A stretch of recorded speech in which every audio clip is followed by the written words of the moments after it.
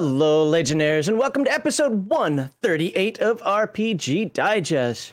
In segment 1, we read through a tabletop RPG to introduce it to you, and oftentimes to ourselves as well.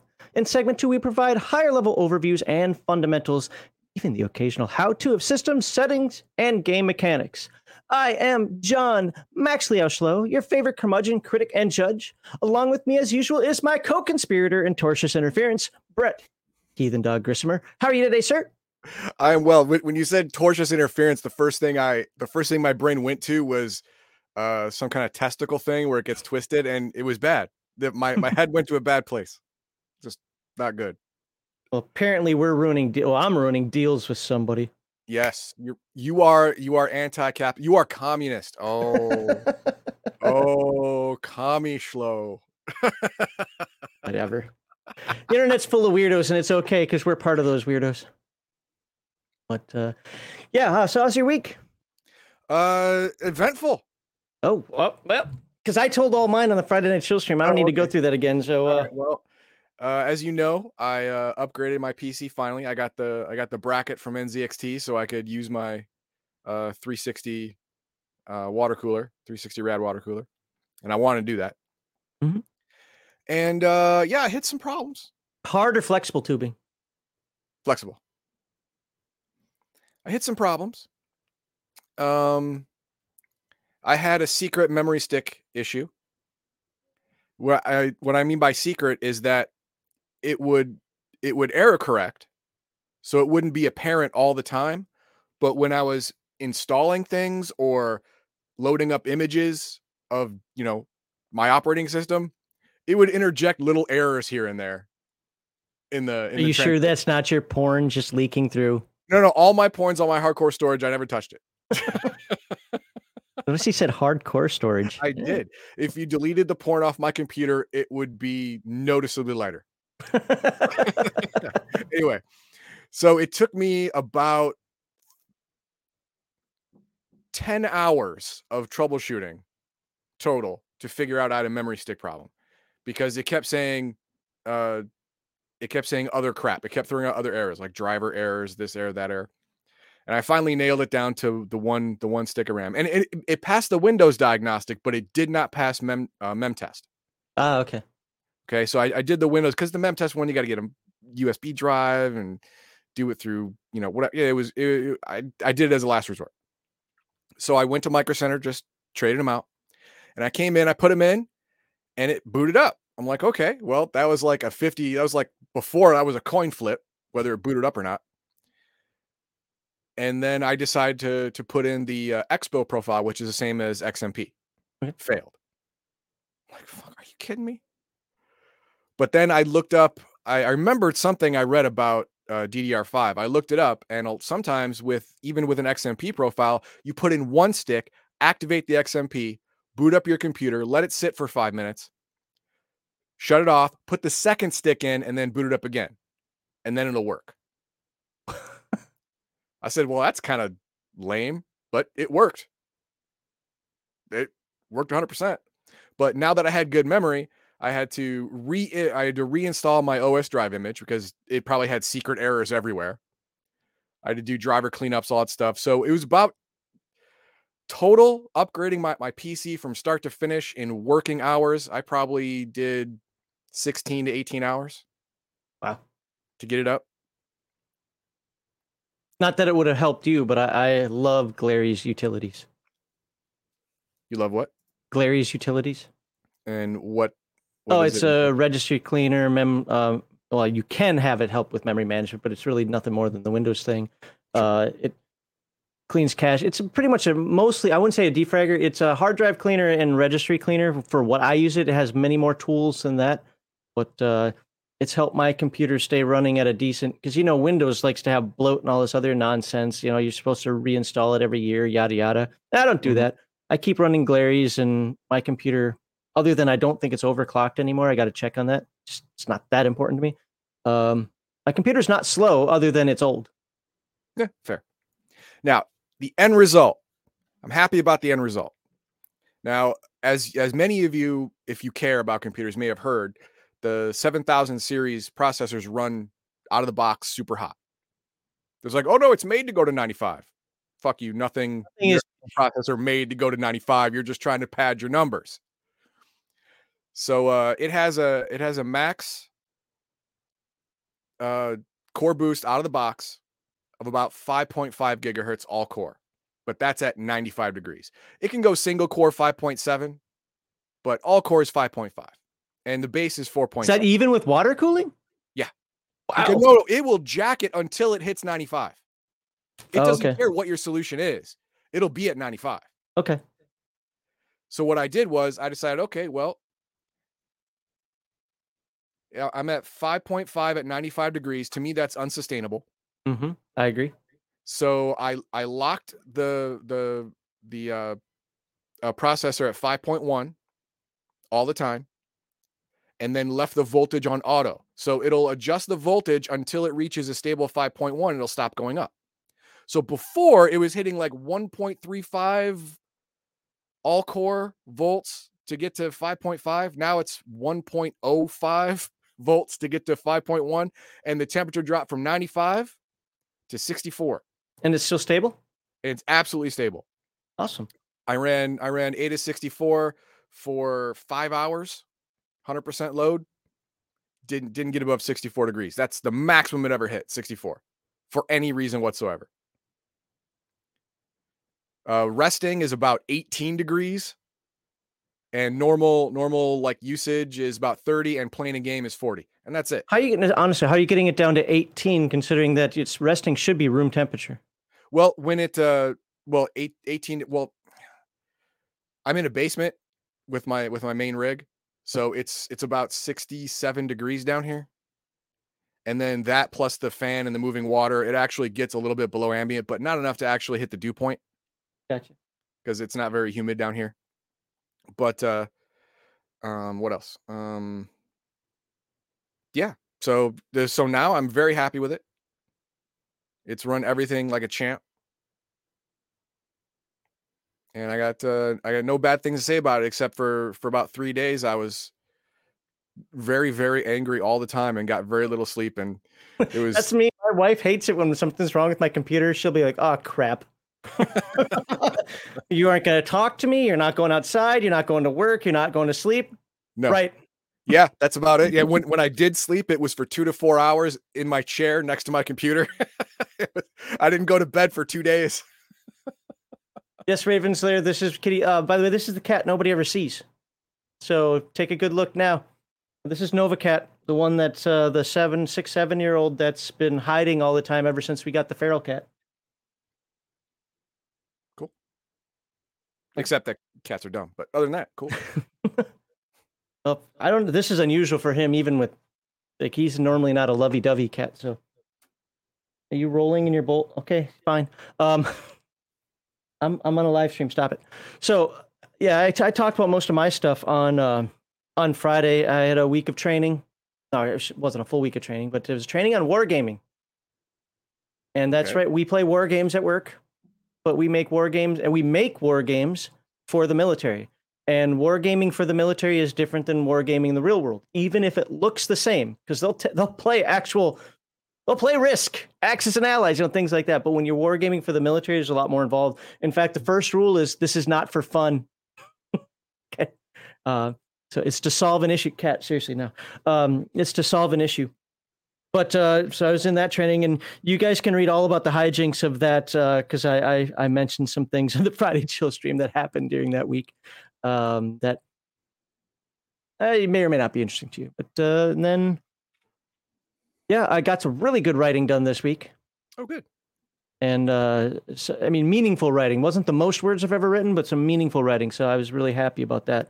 And we'll be talking about some of it next week. Not exactly that, but since some of it's based on what we'll be talking about next week, you'll get to get hints of what's going on in Max's game. But yeah, Friday Night Chill stream, I thought it was had a lot of good topics, and I've got some food for thought that I'm going to bring to work on Monday. See how people at work. So I told people that I have a YouTube channel on Monday, so we'll see how many of them watched. It was we were talking about security. So thanks to the asshat that put secret or classified information on his Discord server. We had to have all this security training over the last couple of weeks.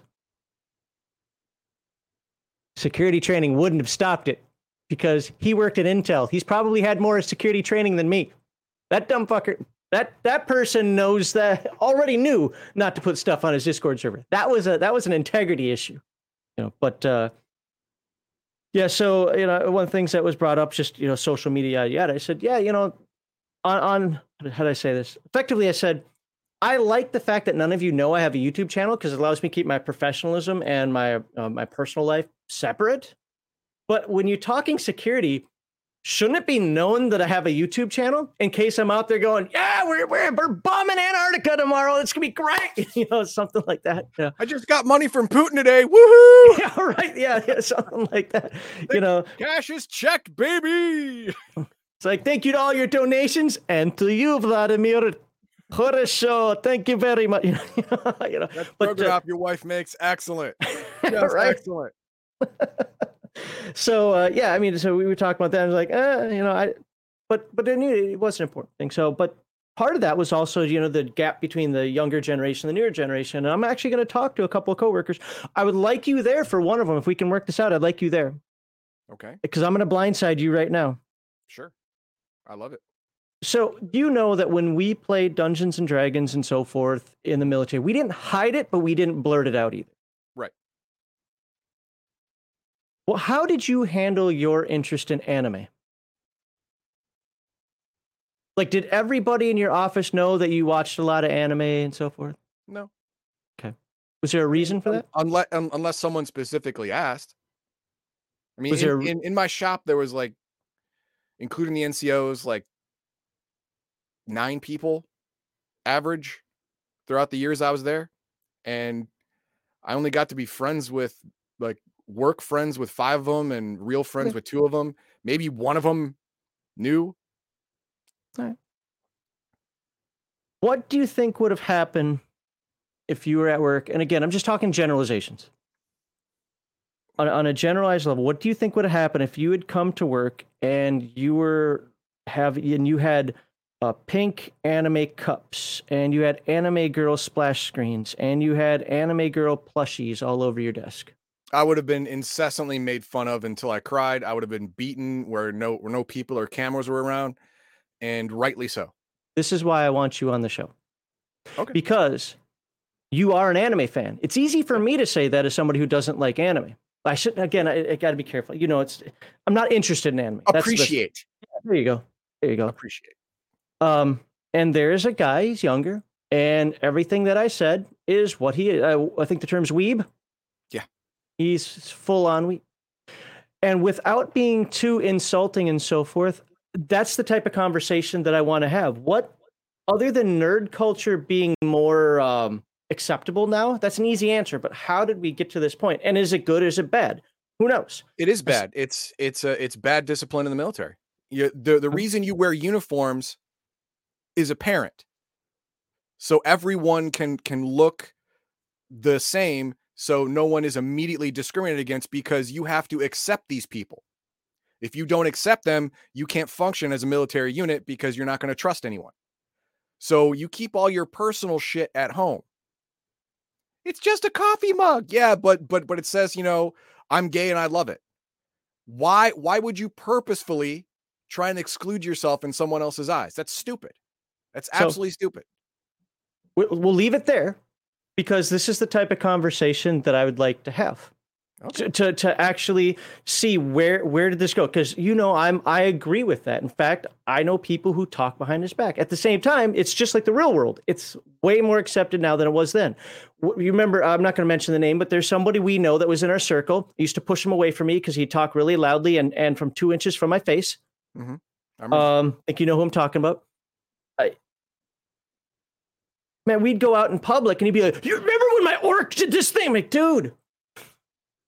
But nowadays, that's like, whatever, wear your pink weeb shirt, hold on to your dice and shake them in your hand. And it's like advertising being a nerd. It's somewhere in society, in the military, that changed. And I'd like to have that conversation, the good and the bad of both sides. So anyway, I'm going to talk to them about that, see if they're interested. And, I'm guessing the answer is going to be no for the most part, but we'll see. Because it's a, bringing your personal life into a military work environment is a direct attack against unit cohesion. So, yeah, you done fucked up. So, but let's see who's in chat because I like this. I mean, Japanimation it was a crap animation for me. Oh well. Oh, I made them all angry with me. Like, oh, look at that crap animation. Yeah, oh, look at squeaky girl. You didn't appreciate anime at all. Nope. Until recently.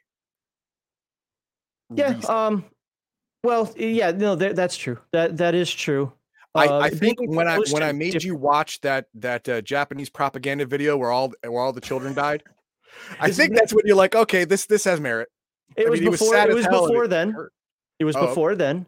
Oh, okay. But two things. One, obviously, I'm married to a Japanese woman who watches anime constantly. But one of the big things about her anime is while I don't necessarily like it either, her anime is much different than most American anime. Sure. There are like two shows that I think you two have in common. Was it Black Butler and there's one other. I forget what it is. But your anime reviews did help reinforce the idea that anime is nothing but Japanese sitcoms. So yeah. And then yeah, I mean that one is that Fireflies one. I don't want to say it really didn't add to my appreciation of it, but it was one of those that I was happy I watched it. Yeah, I mean, I appreciate anime that has a good story, and that one has a horrible ending. It was freaking sad as hell. I mean, I had eye sweat, a little bit eye sweat, but yeah, it was still good. I got a cold at that time. I had to get the Kleenex down here. That was it. Yep. It was a 10-minute cold. I don't know what happened. Allergies kicked in. Yeah. Something in my eye, got in my nose. It was weird. Happened. See now, Sword Art Online was okay. Actually, he introduced me to what was that other Log Horizon? I like that one better. I like that one better. Log Horizon is better, but Sword Art Online is now getting super weird. It's I don't know about Jump the Shark weird, but it's getting a little out there. Got weird after the first game. My wife and I both had troubles with the whole daddy part. Like, but the one that you showed me that amalgamated Sword Art Online, whatever the hell that was called, abridged version. Yeah. That's what you fan-made parody. After this live stream, go look up the Sword Art Online abridged. Yeah. Look it on YouTube. There's like 30, 40 episodes around in between there. And it summarizes the first two series, but it makes it cooler. Yeah, it does. All right. I think we're going to have a long segment one today. And I want to say this before we get started. I'll probably say it during the segment also, but just so you guys know, segment one is going to be long, but there's a reason for it. Even a couple reasons. Number one is going to be, we're not coming back to it. When I cover Mutant Gen Lab Alpha, when I cover Mutant Mechatron, when I cover Mutant Elysium, we're skipping this section because the system is the same across all four games. I will probably talk about the little nuances. Mechatron has just a small nuance difference, but that's more so in combat than in skill rolls. So we're going to do this in one shot. Also, as we talk through it, we do a lot of read-throughs, right? Well, I actually know how to play the Year Zero engine games. We're not learning it. We're not being exposed to it. We're not guessing, hoping that something doesn't come later that counteracts us. I know how to do this. So we're going to actually do some examples so that you can watch and see how the dice system is. Because there is one confusing aspect to it, at least, but the rest of it's pretty much rules light. So I think we do our proclivities and jump on into it. All right, let's go. Where are my proclivities? Oh, over there. I'll edit that so that the snap is right at the perfect time. Sweet. All right. Thank you to all you wonderful people who support us monetarily. Your gracious donations help us provide giveaways, produce more content, and generally give back to the Legion of Myth community. Apparently, I have to get rid of that word community. The Legion of Myth folkery. No. Personalities. I don't know. That's a whole. We have tomfoolery. Yeah, Legion of tomfoolery. Oh, there you go. Forget the community. We're just gonna do tomfoolery from now on. There you go. There we We have nearly 4,300 YouTube subscribers, and we are thankful for each and every one of you. Check the descriptions below for links to various Legion Myth sites, social media, Discord, merch, etc. All right, I will get this set up here. You look at that little screen. Skills. How to roll skill checks. This is gonna be an hour. How to roll skill checks. Oh, it's a long chapter. We're also gonna talk about the skill because there are only 13-ish skills in the game. And yes, I said that correctly. Okay. You know what? I want to put the roller over here because I'll probably bring that up once or twice. Although I'm gonna make Heathen Dog do most of the rolling for me. Yep. All right. Oh, Heathen Dog doesn't know this, but I no longer have to talk through the advertisements. I have a video for that. Well, show me. Oh, well, I will after we get started. Oh, okay.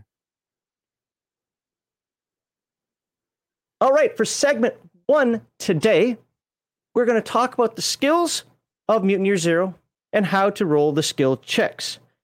The skill system, this is a rules light game to some degree. That, again, it depends on your definition of that. It's definitely less crunchy than modern D&D, Pathfinder, and so forth. Definitely less crunchy than Palladium. I mean, how many skills does one character have in Palladium? Oh, God, up to 18, 20. 20, yeah, something like, yeah. There are only 12 core skills in this game, and then your character will have one special skill after that. And we'll talk about that a little bit. And that covers everything your character could possibly want to do in this game. And it does work. It does work. I've run Forbidden Lands. I've run Mutant Year Zero. I've play tested, if you want to call it that, Coriolis. It works in every environment, even though the rules are tweaked a little differently. But before we get into that, let us tell you about Legion of Myth and what we enjoy, and our merch, and where's the video? There's the video. You're getting the long version this time. We believe that role-playing games should take place in fantastic worlds. The focus of the game should be on role-playing and having a good time. The core values of #RPGate and any good tabletop group are escapism, not representation, entertainment over activism, and natural, organic inclusion, not forced diversity. The charity we support is the Wounded Warrior Project, a national, nonpartisan organization whose mission is to honor and empower wounded warriors. Please refer to the description below for the link to where you can make your hopefully tax-deductible donation. Join us Thursday and Saturday evenings on twitch.tv/Legion of Myth to watch Heathen Dog and his team of dirty casuals play multiplayer games for your mockery and enjoyment. Here on our YouTube channel, you can watch these game-related segments live every Sunday at 1 p.m. Central Time, or check out the Friday Night Chill stream where our panel of guests opine, comment, and editorialize on the TTRPG hobby as a whole. Please like this video and leave a comment to appease the algorithm gods. Share this video on your favorite social media platforms to help us peer out of the shadows cast over us. And if you have not done so already, please subscribe to Legion of Myth for more tabletop RPG goodness. All right. There we go. Now I don't have to say that every week. And we have a short version too. Peer from the dark. What? I think you could put a little thick there at the end. Well, you know what? No, seriously, I've been looking at our numbers. We are absolutely shadow banned. Okay. I can prove it in the... Well, okay, let me phrase. I have evidence of it in the numbers. But that's... Well, here. You know what? No. Okay, yeah. Like, subscribe. Thank you. Please do. So, here we go. We are going to talk about skills and how to roll them in Mutant Year Zero. So, let's find out if this is a clickable PDF. I forget. They're mutant skills. It is not. It is an older PDF, though. I think. So, we go to page 42. Let's see how close to 42 it actually is. Boss man, grunt. It's not a grunt, slave. All right. There we go. Skills. All right. This is the generic. I don't like this. I'm already going to say that. I don't like how this starts. It says role-playing is a conversation. I think I get what it is they're trying to say, but... they needed more words. Well, yeah, it sounds too much like a back and forth where it's like you're trying to negotiate. There's no negotiation. Maybe it is the right term, but anyway, I'm not going to get hung up on it. I'm just saying, like, the GM sets the scene. You describe what you do. The GM tells you how the NPCs react. Then you respond, and so on, back and forth. I think just starting there would have been better. Yeah. That doesn't sound like a conversation, but whatever. Yeah, moving on. The story grows one step at a time. But the world of Mutant Year Zero is a desperate place inhabited by desperate people. Sooner or later, things will come to a head, a point of no return, a conflict that cannot be settled by just talking it through. Although it's got pretty good social conflict, I think it's called. It's time to bring out the dice and use one of your skills. All right, so how do we roll the dice? Well, first of all, I'm going to show them on the screen here. I do have the Mutant Year Zero specialty dice, but I have Heathen Dog here to prove you don't need specialty dice. And you want 3 different types of dice. For the sake of argument, I think that 13 dice is the best. You want 5 base dice, 5 skill dice, 3 gear dice. And we'll get into what all that means later. And you'll be set to play. Theoretically, you could have more skill dice than that, but after that point, it's kind of like, why does it matter? You're rolling so many dice, you're going to succeed. So let's look at it. When you use a skill, first describe what your character does or says. Okay, that's role playing. Then grab a number of skill dice. There's one important message here. You don't grab anything until the game master says grab them. Game master calls all skill rolls? Absolutely. Okay. Just describe what your character's doing, and if I say, you know what, that's a skill check, or that's a move check, that's a whatever, you might know the rules of the game, but maybe it's not appropriate for a skill check at that point. I'm saying you just succeed. We're just moving things on, whatever. Maybe it doesn't actually qualify as a skill because it's just mundane, whatever it happens to be, but you guys know how that is. Grab a number of skill dice, which are the green ones. Okay? They don't have to be green.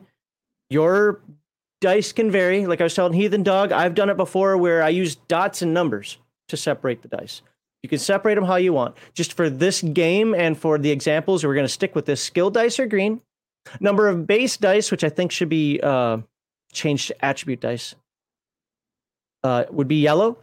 And I showed you the yellow ones.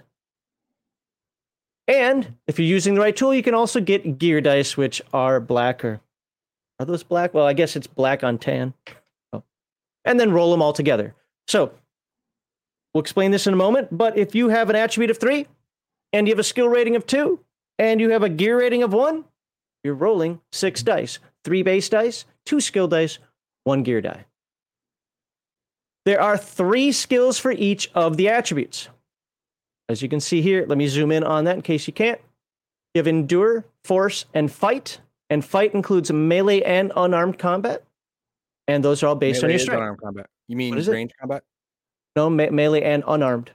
Melee is armed with swords. Oh, well, okay, whatever. Sneak, Move, and Shoot, which are based on agility. Sure. Scout, Comprehend, Know the Zone, which we'll get into a little bit later. Think of it as lore. Okay. Under your Wits, which is the term for effectively intelligence in this game. And Sense Emotion, Manipulate, and Heal, which falls under an attribute known as Empathy. It's kind of your charisma, but it's deeper than that. On the dice, this is where the specialty dice shine over normal dice. This is where things can get confusing for a first-time player without the specialty dice. I'm going to prove that partially wrong, but I understand it. This biohazard symbol, if you can see it, that's a 1. That's naughty times. You don't want that. This nuke symbol is a 6. That's great times, because for whatever reason, nuclear power is good. Just go with it. Apparently, this game was made in the 50s. Well, it kind of has some 50s attitudes, yeah. So if you roll, let me scroll up here. If you roll the symbol right here, that's an automatic success. You just need 1. If you roll this symbol here, it's a 1. What does that mean? Well, nothing at first, but we'll get into when it does matter in a bit. If you don't have a skill, okay, so we looked at these skills up here, right? Heathen Dog didn't take any skill in Shoot. He has a 0 in Shoot because he decided he wanted to be a bookworm. Yep. He can still shoot a rifle. He can still shoot a sling. He just uses his agility by itself. No skill dice. What about gear? What if I have an exceptional weapon? Yeah, you add your gear dice in as well. Okay. You just don't get the benefit of the shoot dice. Now, what's the positive negative of that? Again, that's up to you to decide if you agree with me or not. For me, the positive is skill dice. The ones can never mess with you on skill dice. On attribute and gear dice, again, we're going to talk about this in a little bit. The ones can mess with you. All right. The art of failure. This is something that I want to focus on because I think in some of the Let's Plays that I watched in the past, Game Masters forgot about this. If you roll no successes, something goes wrong. What does that mean to you, Heathen Dog? Well, initially it means I failed. To me, that's wrong. Mm-hmm. But that's all that I think has to happen. That's not true, except for during combat. So you're not at the GM's mercy. The only thing she can't say, oh, by the way, we've already talked about pronouns in this game, are he for players and she for Game Master, which is good for separation purposes. So the only thing she can't say is nothing happens. Okay. Failure should always have consequences. Oh, I see what they did here. They're making players push their rolls. Yes. Yep. Shh, don't go there yet. Sorry. Okay. No, but you're right. You're right. Failure should always have consequences. For each skill listed below, there are guidelines for what failure can mean, but the final decision is up to the GM. It could be that you suffer trauma.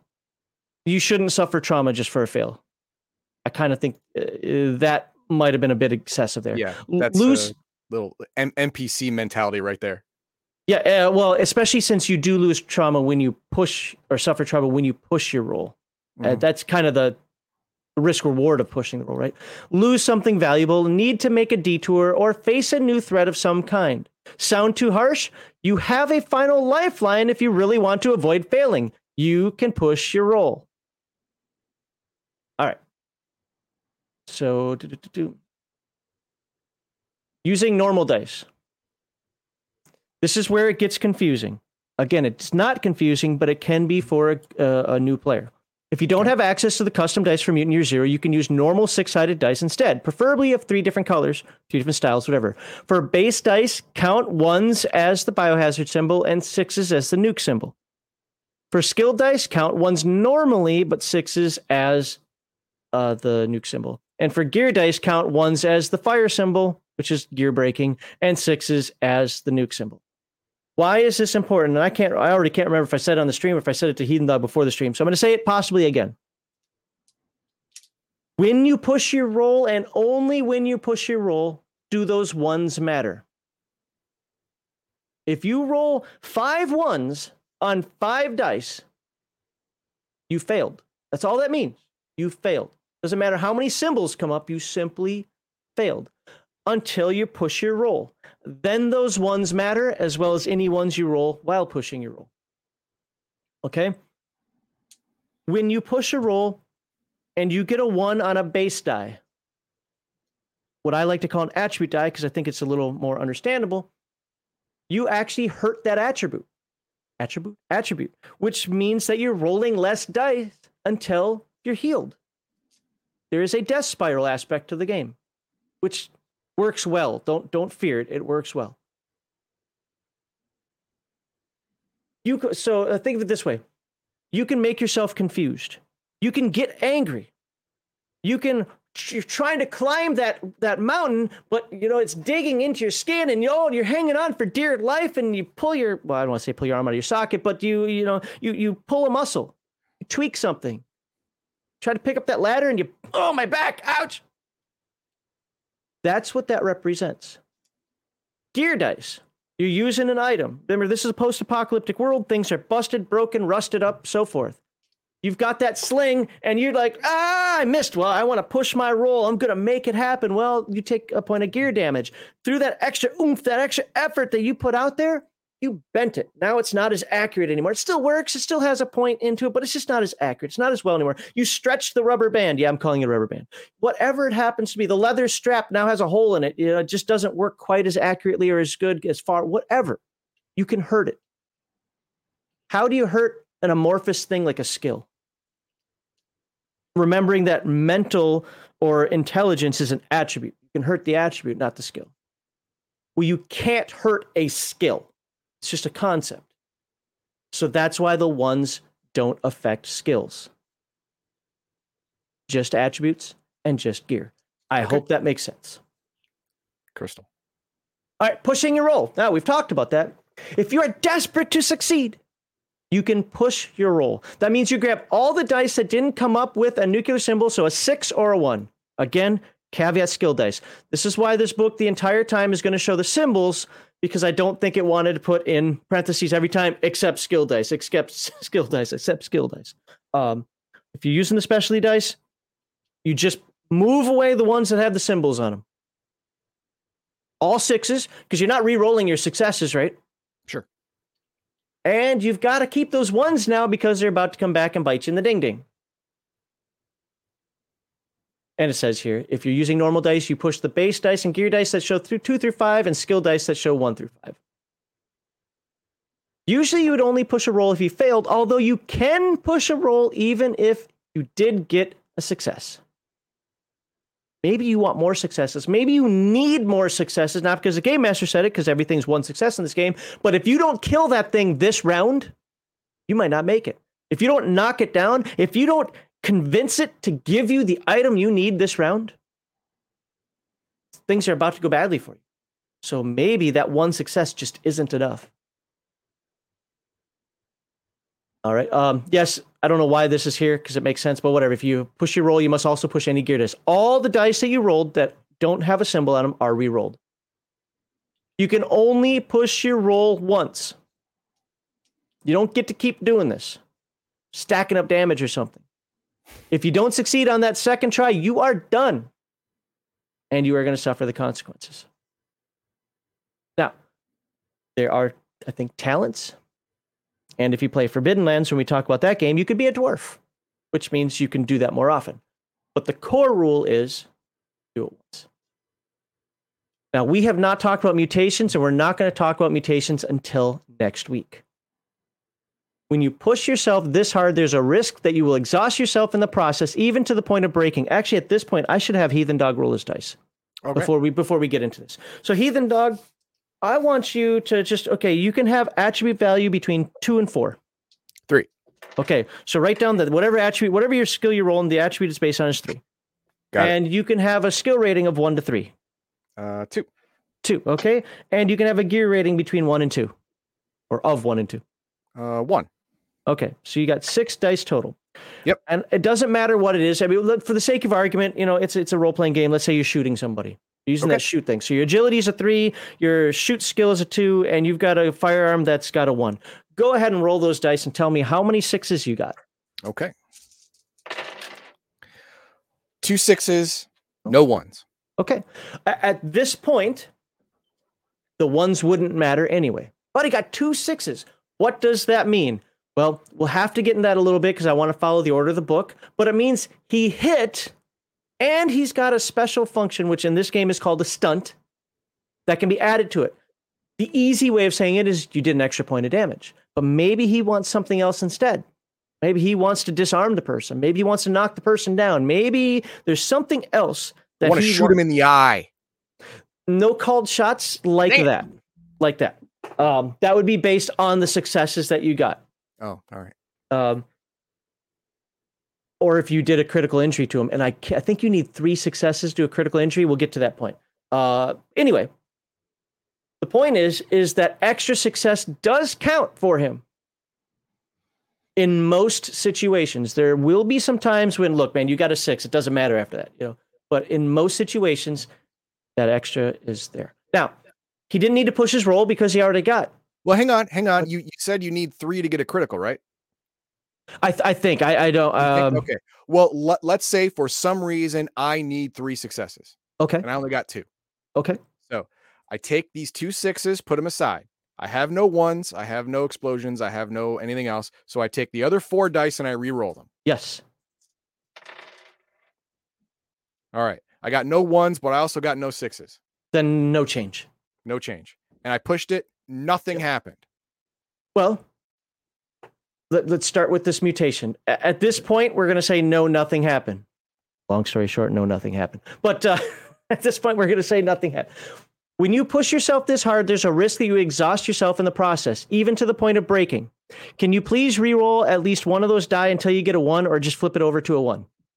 Oh, look, a 1. Okay, so one of those. So you have 2 6s for successes, and you have a 1. Is that on your base die or your gear die? Base die. Okay, perfect. That's exactly where I want it right now. You have now taken 1 point of damage to that attribute. Since you were shooting, shoot falls under agility. You just took 1 point of agility damage. It's called fatigue. You took 1 point of fatigue. Okay. So from now on, until that point of fatigue is healed, you are only rolling 2 dice instead of 3. Copy that. But what else comes with that? When you push a roll, you suffer 1 point of trauma. That's what the generic term for damage is in this game, because there are 4 types of damages. To the attribute used for every one that you rolled. All biosymbols, all base and gear dice 1 count. Even the ones in your first roll. That's why you don't re-roll them. Sure. How trauma works, we'll recover from, explain later. But there's an upside too. Pushing yourself to the limit of your ability can release powerful mutant energies in your mind or body. When you push a roll, you also get 1 mutation point for every point of trauma suffered. So look at that. You suffered 1 point of trauma. You get 1 mutation point, which we'll dive into next week, how you can spend those. Starts the game. Let's say he started the session. He has 1 mutation. That means he has 1 mutation point to start the session if he's a brand new character. Well, now he has 2 mutation points. He can effectively use that mutant power twice in the session. The funny thing about this game, and it's true in Forbidden Lands as well, and I love it, is if you want to use your powers, you've got to be a masochist.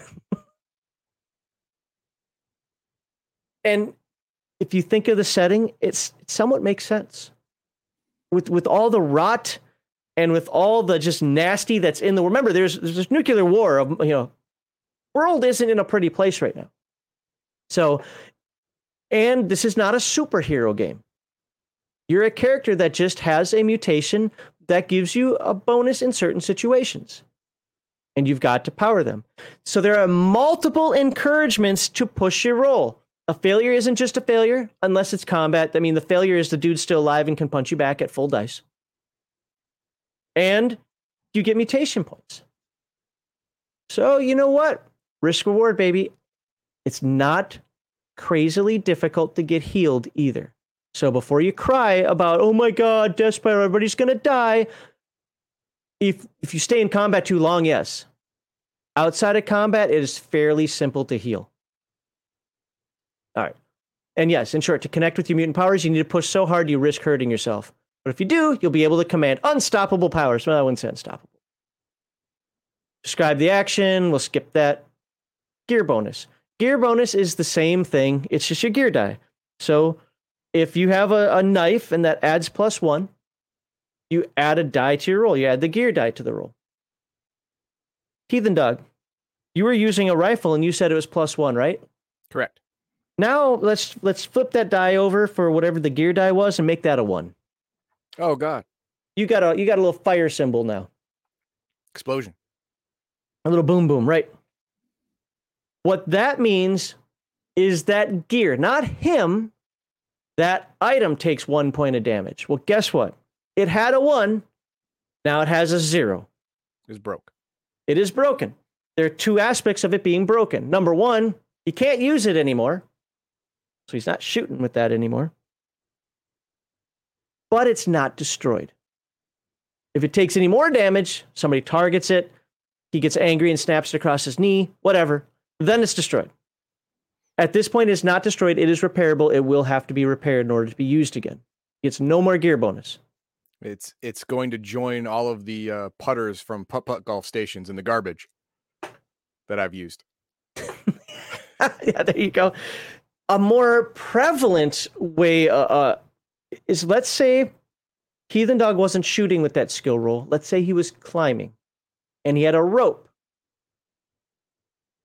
He rolled his climb check. And Heathen Dog, I want you to be the game master for a moment. Okay. I want you to rule on this, and let's see how well you do. You got those 2 successes, those 2 6s, right? Yep.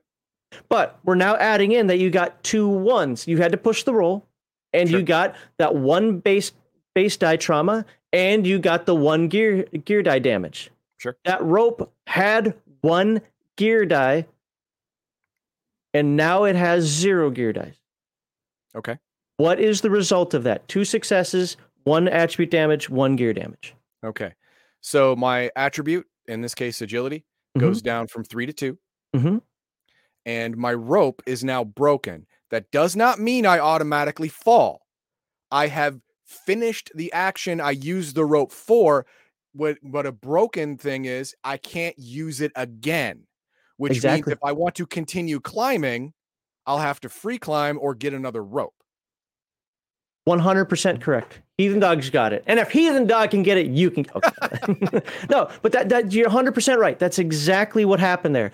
The broken rope effectively happened after the person climbed over the edge, or it's frayed to the point where it's like, nobody can climb this anymore. Don't even try. You know, or you got halfway up, but it was at a stopping point because your action is completed. So you found a stopping point, a pause point, which means if the rope breaks, you're not going to fall because you're at a stopping point. And this is where I'm going to correct Heathen Dog, but it's based on ignorance. It's not based on that he's trying to be wrong. You only roll once. Oh, for any event. Yep. There is no extended actions in this game. No, I don't want to say no definitively, but not that I can think of off the top of my head. What there are is now it might take 10 minutes to make that climb, but it's still only 1 roll. It's still only 1 roll. Okay. Got it. All right. I thought, climbing a rope would have been an extended action that. No problem. You don't know the game. That's totally fine. That's why I wanted to put that out there right away. But you were right on every other aspect of that. Okay. So, okay, you can fix gear. We're not going to talk about fixing gear. Modification. Most instances, you don't need modifications. The game's already tough enough. You don't need random modifications. I think this is a little harder. I think this is a little more difficult. It's always a matter of 1 success is enough. The caveat to that being contested rolls, we'll talk about in a bit, but 1 success is enough. So adding more dice or taking dice away, you're kind of messing with the player. With that said, there are things that can come into play. You're trying to shoot somebody in darkness. Okay, that's obviously got to have a negative impact, right? Sure. There are legitimate reasons to put it in there. The point being, though, don't do it unless it's really necessary or really makes sense to this. You know what? I just think that this should be harder than it is. Well, no, come on. Don't dick over the players like that. Now, modification of +1 means the player rolls an extra die. And it's a skill die. Exactly. Would you want to roll more dice if you knew that you could actually do more damage to your attribute than you have in points? Yeah, that's not great. So no, it's skill dice. +2 means you roll 2 extra skill dice. -2 means 2 fewer skill dice. Sure. Now, what do you do if you roll a -2 and you only have a 1 in the skill? Lose an attribute die as well? Yes. For that singular roll. I want to verify that in the rules to make sure I'm right. It's base or gear. I would take it off base dice first. I know that sounds mean, but it just makes more sense to me. Yeah, the gun doesn't care that it's dark. Yeah. So why would it work less efficiently? So, and even right here, normally the GM doesn't assess how difficult an action is. There are times when you're going to have to. Now, there are people out there who like numbers. Here is your chance of success for all these numbers, for how many dice you roll. This is why I say that once you're rolling 13 dice and you get a modifier of +2, does it really matter if you're rolling anymore? It does, because right before this show, you rolled 13 dice on the auto roller and got 0 successes. That is true. And the 1 was in skill. So I was okay. And you rolled a 1, but no 6s.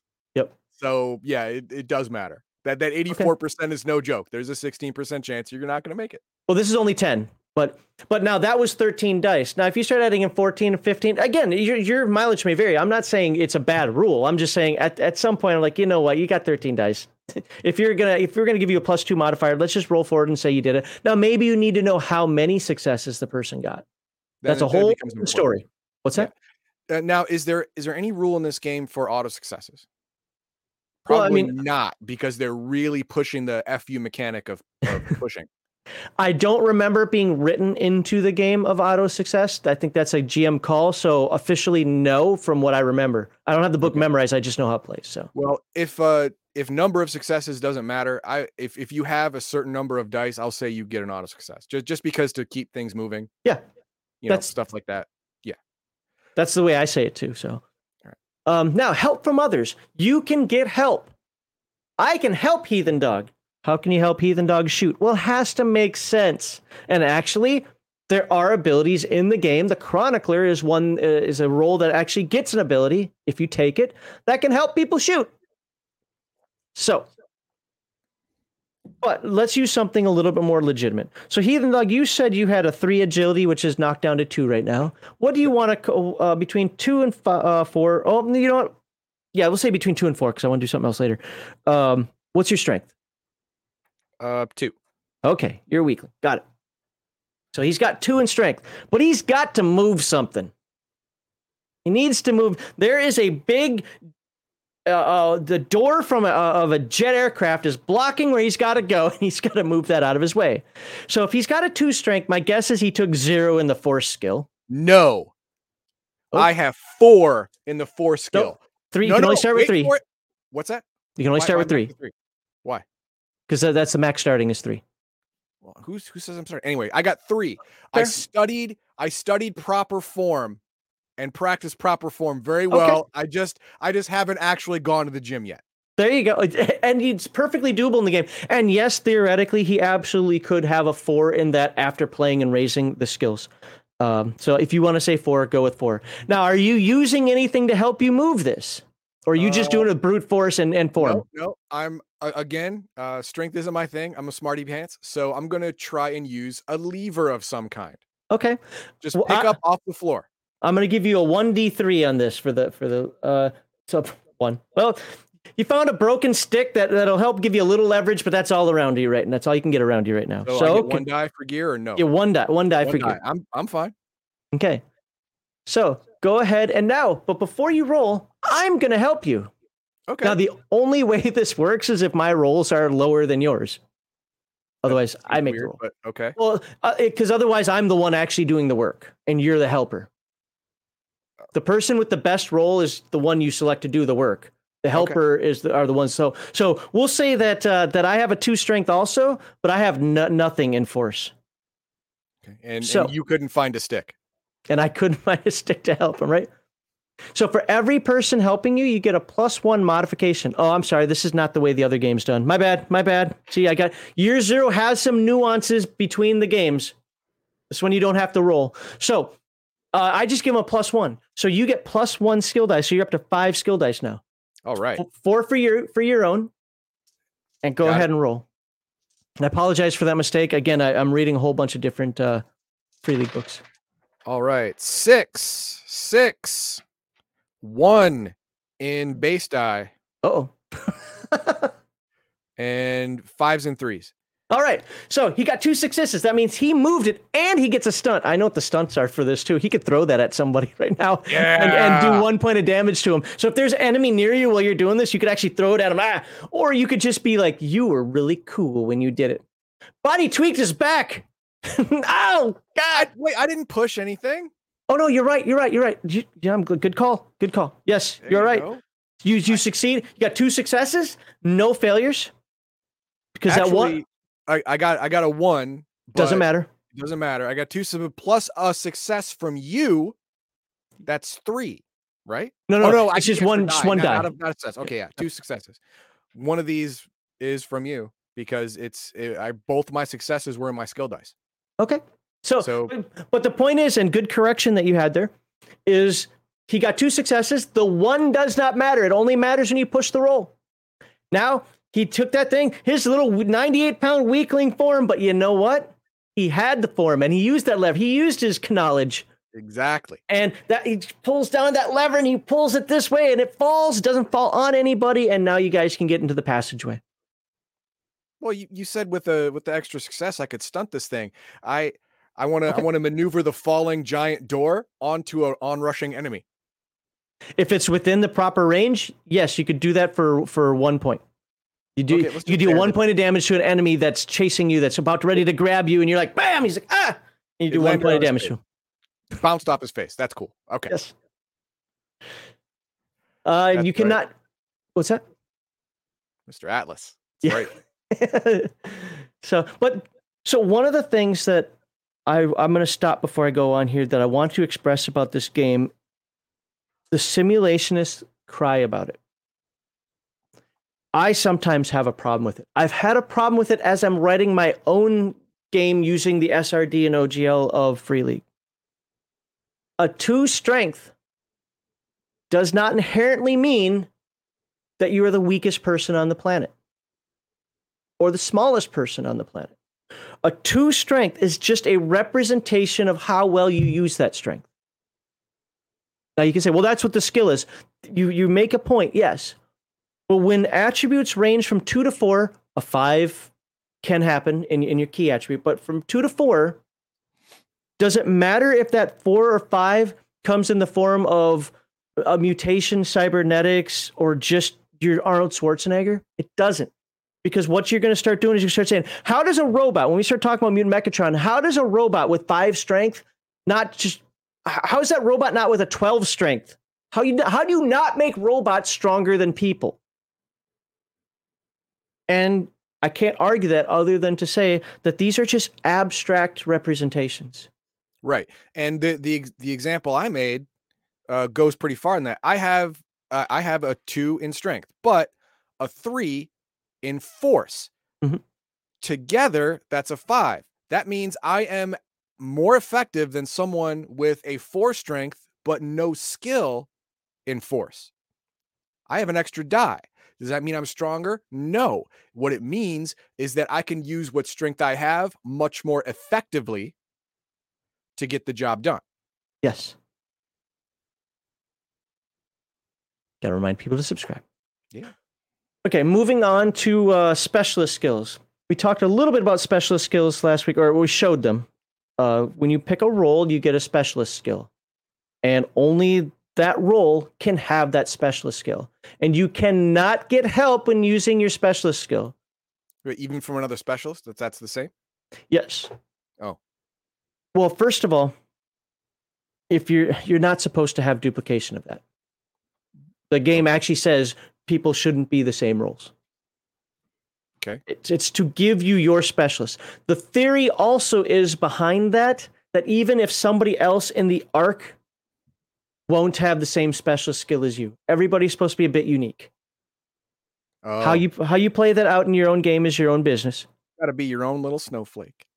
Well, yeah, I mean, it gives you the one thing that you can do different. Also, when we look over specialist skills later on, you're going to see that specialist skills are really just tweaks to the current skills.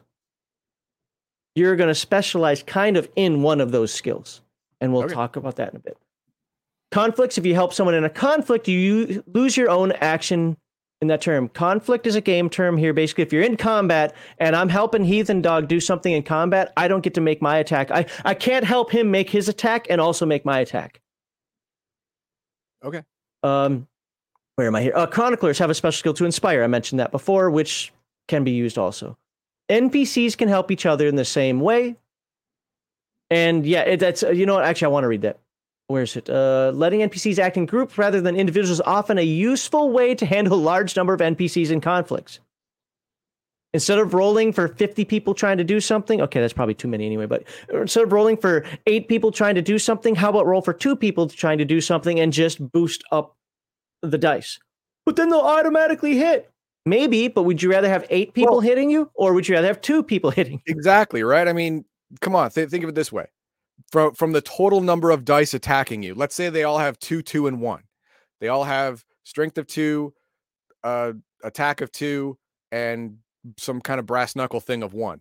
So that's going to be 5 dice. You want 40 dice after you, or do you want two people, let's say that's 5 dice, and then they get a plus 6 more dice. So that is 11 dice. And with 2 people attacking, that's 22 dice total. 40 dice total or 22 dice total? 40 dice total can just straight up murder you. Mhm. Just straight up murder you in one round. That 22 can do the same thing, but it'll be a lot harder. Yeah. Now, we're opposed rolls. Okay, simultaneous actions. You and the other PC cannot help each other when you're acting simultaneously. That is, performing the same action side by side. Examples are struggling your way through a fierce snowstorm. Again, there's a caveat to that, but yeah. Or sneaking up on a group of zone ghouls. In this case, you all roll separate rolls. If Clunky Man over there wearing armor is following you, Ninja Dude, your roll is probably going to be better than Clunky Man, right? Sure. If you roll several successes and get stunts, some skills let you use them to help a friend. That is true. And we'll look at those later. Opposed rolls. Sometimes it's not enough to roll successes. Sometimes Heathen Dog and I are arm wrestling. Him with his strength of 2, but his force of 3 or 4. Me with my strength of 4, but I only have a force of 2 because, you know what, I'm not an arm wrestler. All of a sudden, we're on equal terms here. Yep. People are laughing like, Heathen Dog trying to arm wrestle. My technique is on point, bitch. Yeah, but he's got that technique over the top, baby. So, but every success rolled by you negates a success of the opponents and vice versa. So what if, okay, now since there aren't any extended actions in this, what happens if nobody nets a success in the roll? I know what I do, but let me see here. Well, first of all, only the aggressor, which is typically the player character, can push the roll. So if you and I are doing this, and I'm the game master, you can push your roll, I can't. There is a caveat to that. If for whatever reason I'm the one trying to do something, let's say we're both trying to push each other off a cliff. It's Star Trek 3. I have had enough of you, right? Okay. Okay, and we're both trying to throw each other over the cliff. I'm the game master. You're the player. Let's arbitrarily say that we do tie. Just for a moment, we do tie. Okay. You can push your roll. I can't. But what if I decide not to? Well, let's see what it says here, because I want to make sure I'm not lying. Because, like I said, I know how I handle it. Oh, I'm not even seeing it here. Well, at least as of right there, it doesn't be something about tying in this instance for opposed rolls. In case of separate rolls, if you want to help someone, you can't perform the action itself. Don't need or fail. Sometimes not enough to roll. When opposed roll. When your opponent does it, I could have sworn there was something in here. I just read something about maybe it was an alien or something. Because again, I'm reading a whole bunch of Free League games right now for various reasons. Force versus force rolls resolve an arm wrestle. It doesn't even mention the possibility it could happen, which is strange to me. That is strange. Maybe it does in the combat section, but for now, we're gonna stick with this. I'll tell you how I do it. If you do that, first of all, I push your roll. You get that. I don't. I have it continue on. I have that become an extended action. Okay. I think what you're supposed to do is you're supposed to resolve it right then and there. But I like the tension that it builds being an extended action. That's a personal preference. If we see later that there's a rule for it, we will obviously talk about that. So, all right. Endure. Now, we are going to talk about the skills. We are not going to read every single one in depth, but we are going to talk about each one because they're important, because there are only 12 core skills to the game, 3 of each. So what does endure mean? Endure is, well, it's your endurance. It's anything that comes up in endurance. In old D&D terms, this is your saving throw. This is your constitution check. This is you're poisoned, roll endure. Anything to do with survivability is endure. Now, what happens if you fail? Remember, this isn't a critical failure. This just means you got no successes, right? Sure. You just can't take it anymore. You have to rest, if just for a couple of hours. But what if some predator spots you? And that's put in for game masters to say, hey, this is the consequence of failure. Right. Success. You managed to push on. Makes sense. I mean, that's what the whole point was, right? Continue on, my wayward son. Stunt. For every extra success you roll, you can help a friend.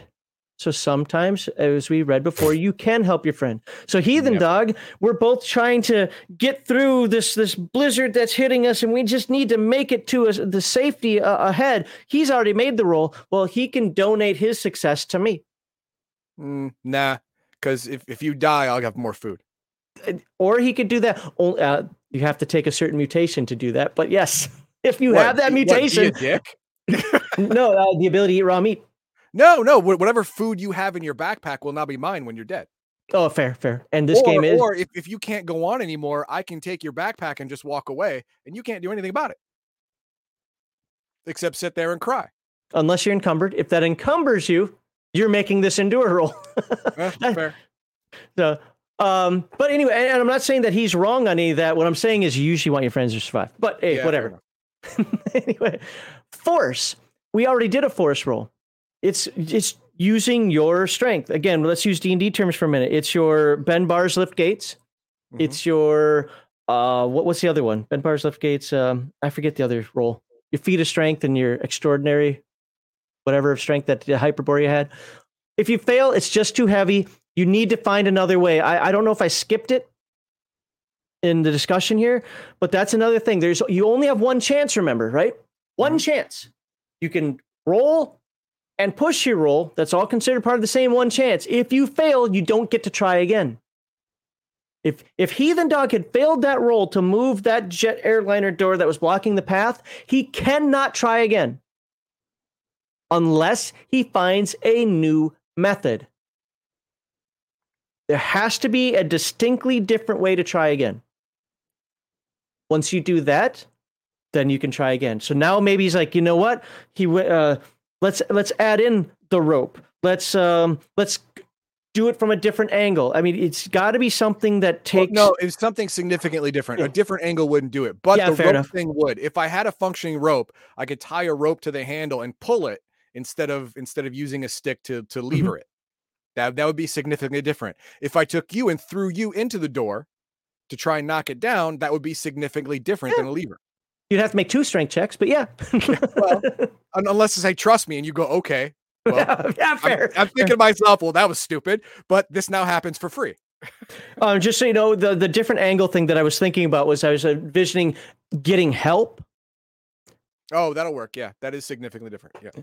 But anyway, but it does have to be different. You can't just be like, well, I failed the climb check. Well, I fell, whatever. Let me just try again. No, it is not going to work.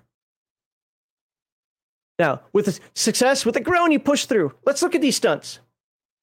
So remember, he had 1 extra success, right? You push or throw the object with great force. 1 target of your choice within arm's length, so essentially melee combat, suffers damage equal to the number of extra successes. And that's what he chose to do. We pretended that there was a creature there, whatever. If applicable to the situation, you find or reveal a hidden passage or object. The GM decides what this is. This is weird to me because Free League is a game that comes out and says in big bold letters, if there's something behind, you don't roll a spot check or whatever, a scout check to find a hidden passage. If you move the shit, if you move the stuff and there's a passageway there, you have found it. So I don't know why this one's in here, unless it's a place where the game master can add something for the characters. Like, oh, you know what? You found 3 bullets. Yeah, but this seems a little weird. The reason being is because these stunts are decided by the player, right?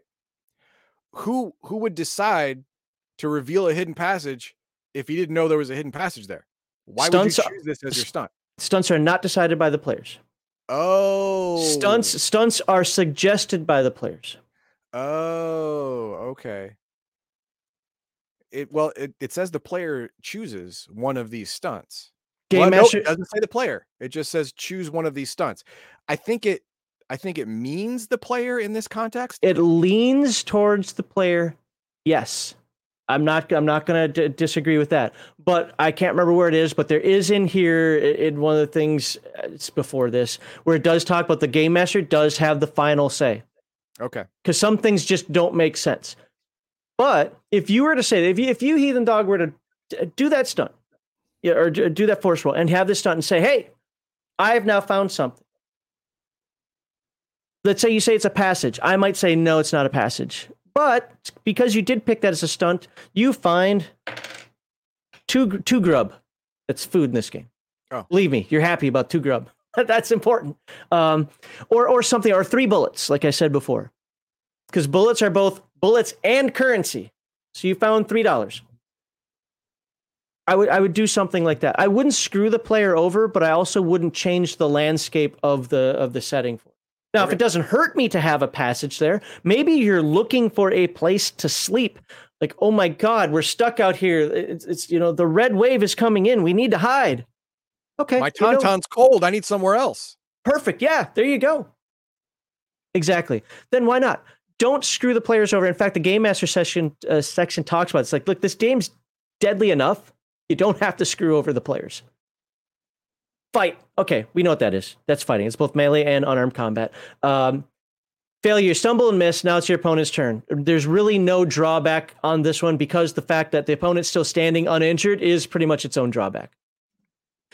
Success, you hit and inflict weapon damage, which we'll talk about in combat in a couple of weeks.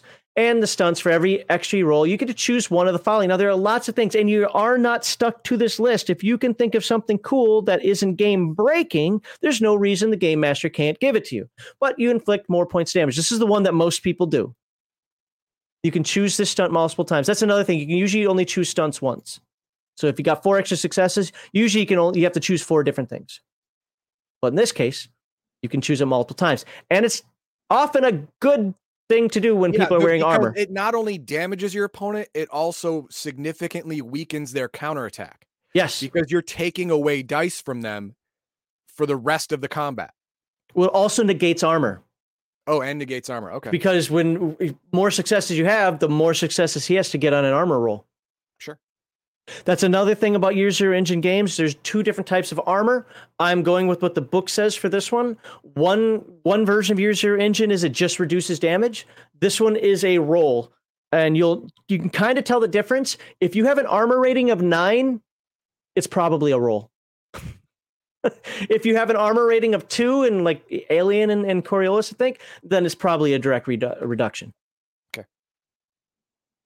All right, so you can subdue or tire your enemy. Instead of, he will suffer the damage that the weapon does. So let's say your rifle does 2 points of damage and you shot him. You're still going to take 2 points of damage, but you got those extra successes. You can give him 1 point of fatigue. That takes a point off his agility. Why is that important? Well, he was trying to shoot you too. Yeah, so now he's got two generic trauma damage. I don't know how that works. Is it to strength? No, yeah. A rifle will do damage to the word damage always goes to strength. Okay. So trauma is the generic term. Yeah. Generic trauma will end up being strength damage. He'll take 2 strength damage and 1 agility damage because of fatigue. Yes. Okay. Here's another one. You can increase your initiative score by 2. Now, this game, when we talk about combat, you only roll initiative once. Doug knows how much I love that. Yeah. But that's what the game does. You only roll your initiative once at the beginning of combat, and you're rolling a d6. That's 2 points you added to your initiative. That's impressive. Yes. You knock or pull a weapon or other object from your opponent. You choose which. During conflict, picking up a dropped object counts as a maneuver, and we will talk about maneuvers and actions when we get to combat section. Your opponent falls to the ground or is pushed back. Uh-oh, you pushed him off a cliff. Woohoo. This is I've had enough of you, right? Yep. I have had enough of you. You did your damage, but your stunt threw the Klingon off the cliff. You hold your opponent in a grapple. He needs to successfully fight you to break free and can't perform any other action or maneuver until he's done so or until you're broken or let him go. There's more to it than that, but essentially you've now held him in place for either other people to do stuff to him or for you to talk to him or for whatever. But you're holding on to him. Understood. All right. We're not going to go into defense. We'll talk about that when... Get into combat. Yeah. Wait, I'm sorry. Did I miss something here? Sneak. Sneak is what it says. But sneak is a little more interesting. I'm going to have to read this just to verify that it's the same in this one as it is in the other one. So use a skill when you try to move without being noticed, or I think attempt to sneak attack Okay, ooh, it didn't include the other ones. Okay, then I'm not going to say it. So use your sneak score against a scout roll for your enemy. So what this is this is an opposed roll. If you're scouting or the enemy is scouting, it's scout versus your sneak. Sure. If you fail, the enemy sees or hears you, and the element of surprise is lost. That is not a critical. That's just I didn't succeed. Yeah, but that's exactly the same as you just walk up to the guy. You know, like it's exactly the same. Yeah. Success. You move like Shadow in the Night. No one noticed. Stunt. When setting up a sneak attack, you get an extra -1 to your first attack for every extra success rolled after the first. Wait, what? Why would it be a -1? In setting up a sneak attack, you get a -1 modification to your first attack. Shouldn't there be a +1? Yes. Unless there's something I'm missing out of combat. I've never noticed that before. It's always been a +1. If you know why that's a -1 typo, or I'm not remembering a rule correctly, go ahead and post it in the chat. Move. All right. Move is important. This is your agility check to see if you can go across, tight way or whatever. But the important one is for escaping combat. You make a move roll to get out of combat. You can read the text there for the other uses of it, but that's the important one. Oh crap, this dude's going to beat my ass. I need to get out of here. You have to make a move roll, a successful move roll in order to make that happen. And extra, you can help a friend. Okay. Acrobatics. You can also use the move skill and balancing. Yeah, that's anything that's to do with balance, agility, whatever. Shoot. I think we know what shooting is, right? Yep. Know how to shoot. Again, failure shot misses the target. Maybe it hits something else. And the sound of gunfire could be unwelcome attention. Again, those are notes for the game master to think things through as to what did that failure cause. Success, you hit. And of course, we got the stunts for what you... Reloading. Scrap guns. Yes, that's... Remember, guns in this game are not awesome. Are usually loaded with just one bullet at a time. When you have fired it, you'll need to reload before you can fire again. Reloading is a maneuver in conflicts. Some scrap guns and artifacts have magazines with several bullets, letting you fire again and again. Those are more artifacts.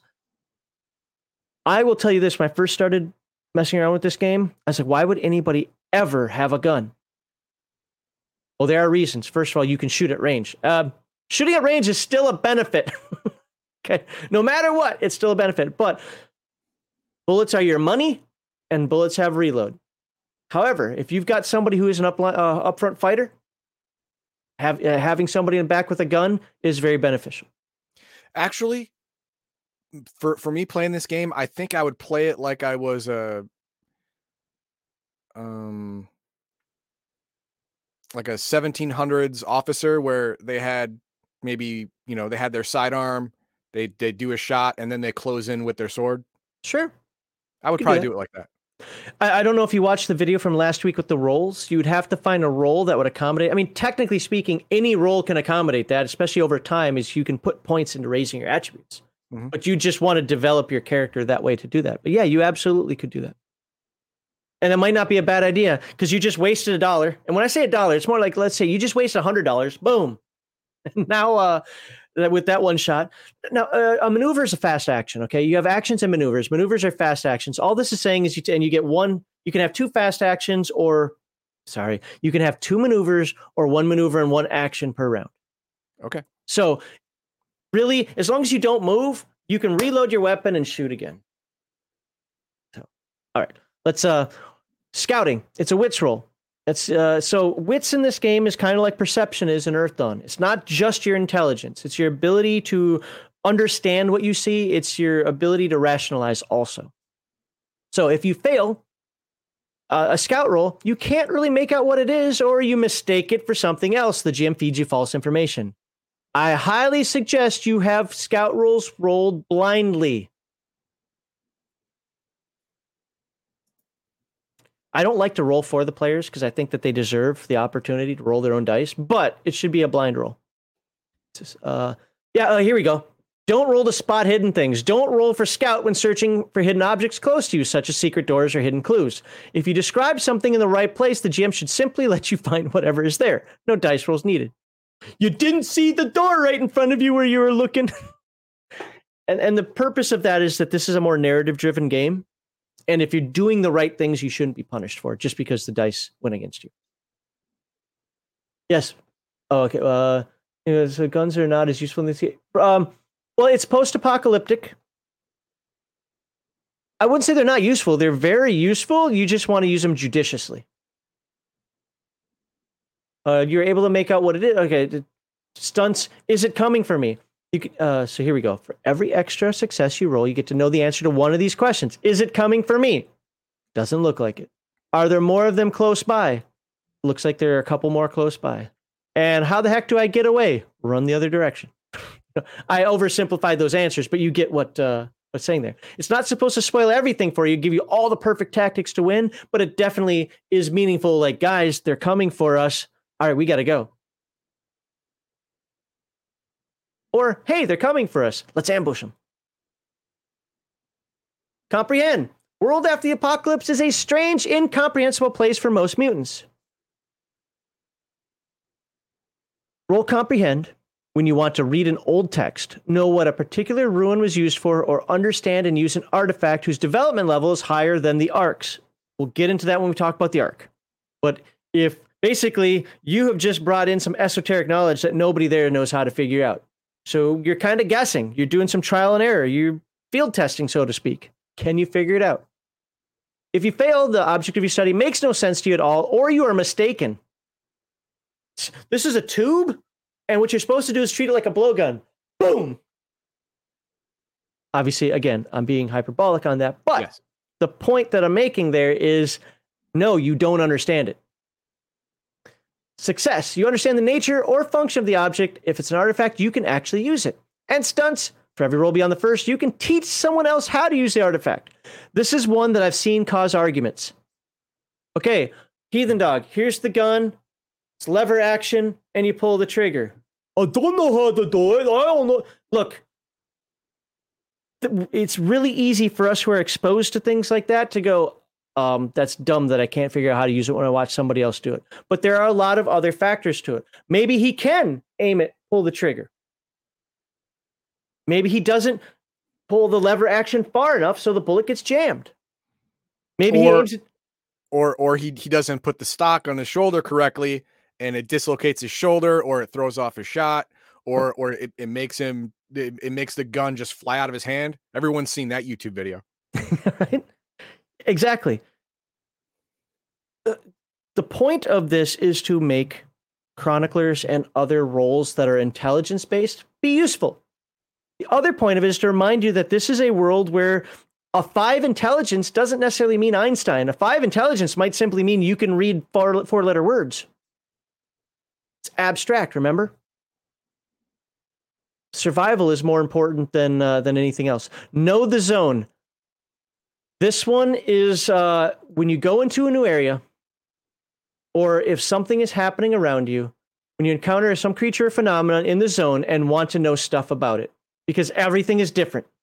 That there are dogs. Specifically in this game, there are dogs. But if you see a dog with 2 horns coming out of its head, what is that? Can it breathe fire? Is it going to jump 300 feet? Is it going to suck your soul out through a straw?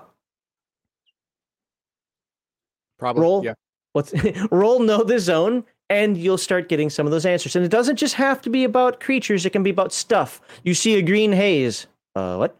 You see a ruins. You roll. Oh, that was a Planet Fitness. Yeah, and it absolutely could have been a Planet Fitness. There you go. And all those things in there, if any still work, would be considered artifacts. Do you know how to use that treadmill? Well, what are you rolling to figure that out, Heathen Dog? That would be the comprehend. Yep. So you rolled know the zone to know that it was a Planet Fitness. But he had to roll comprehend to run on the treadmill without smacking his face on the floor.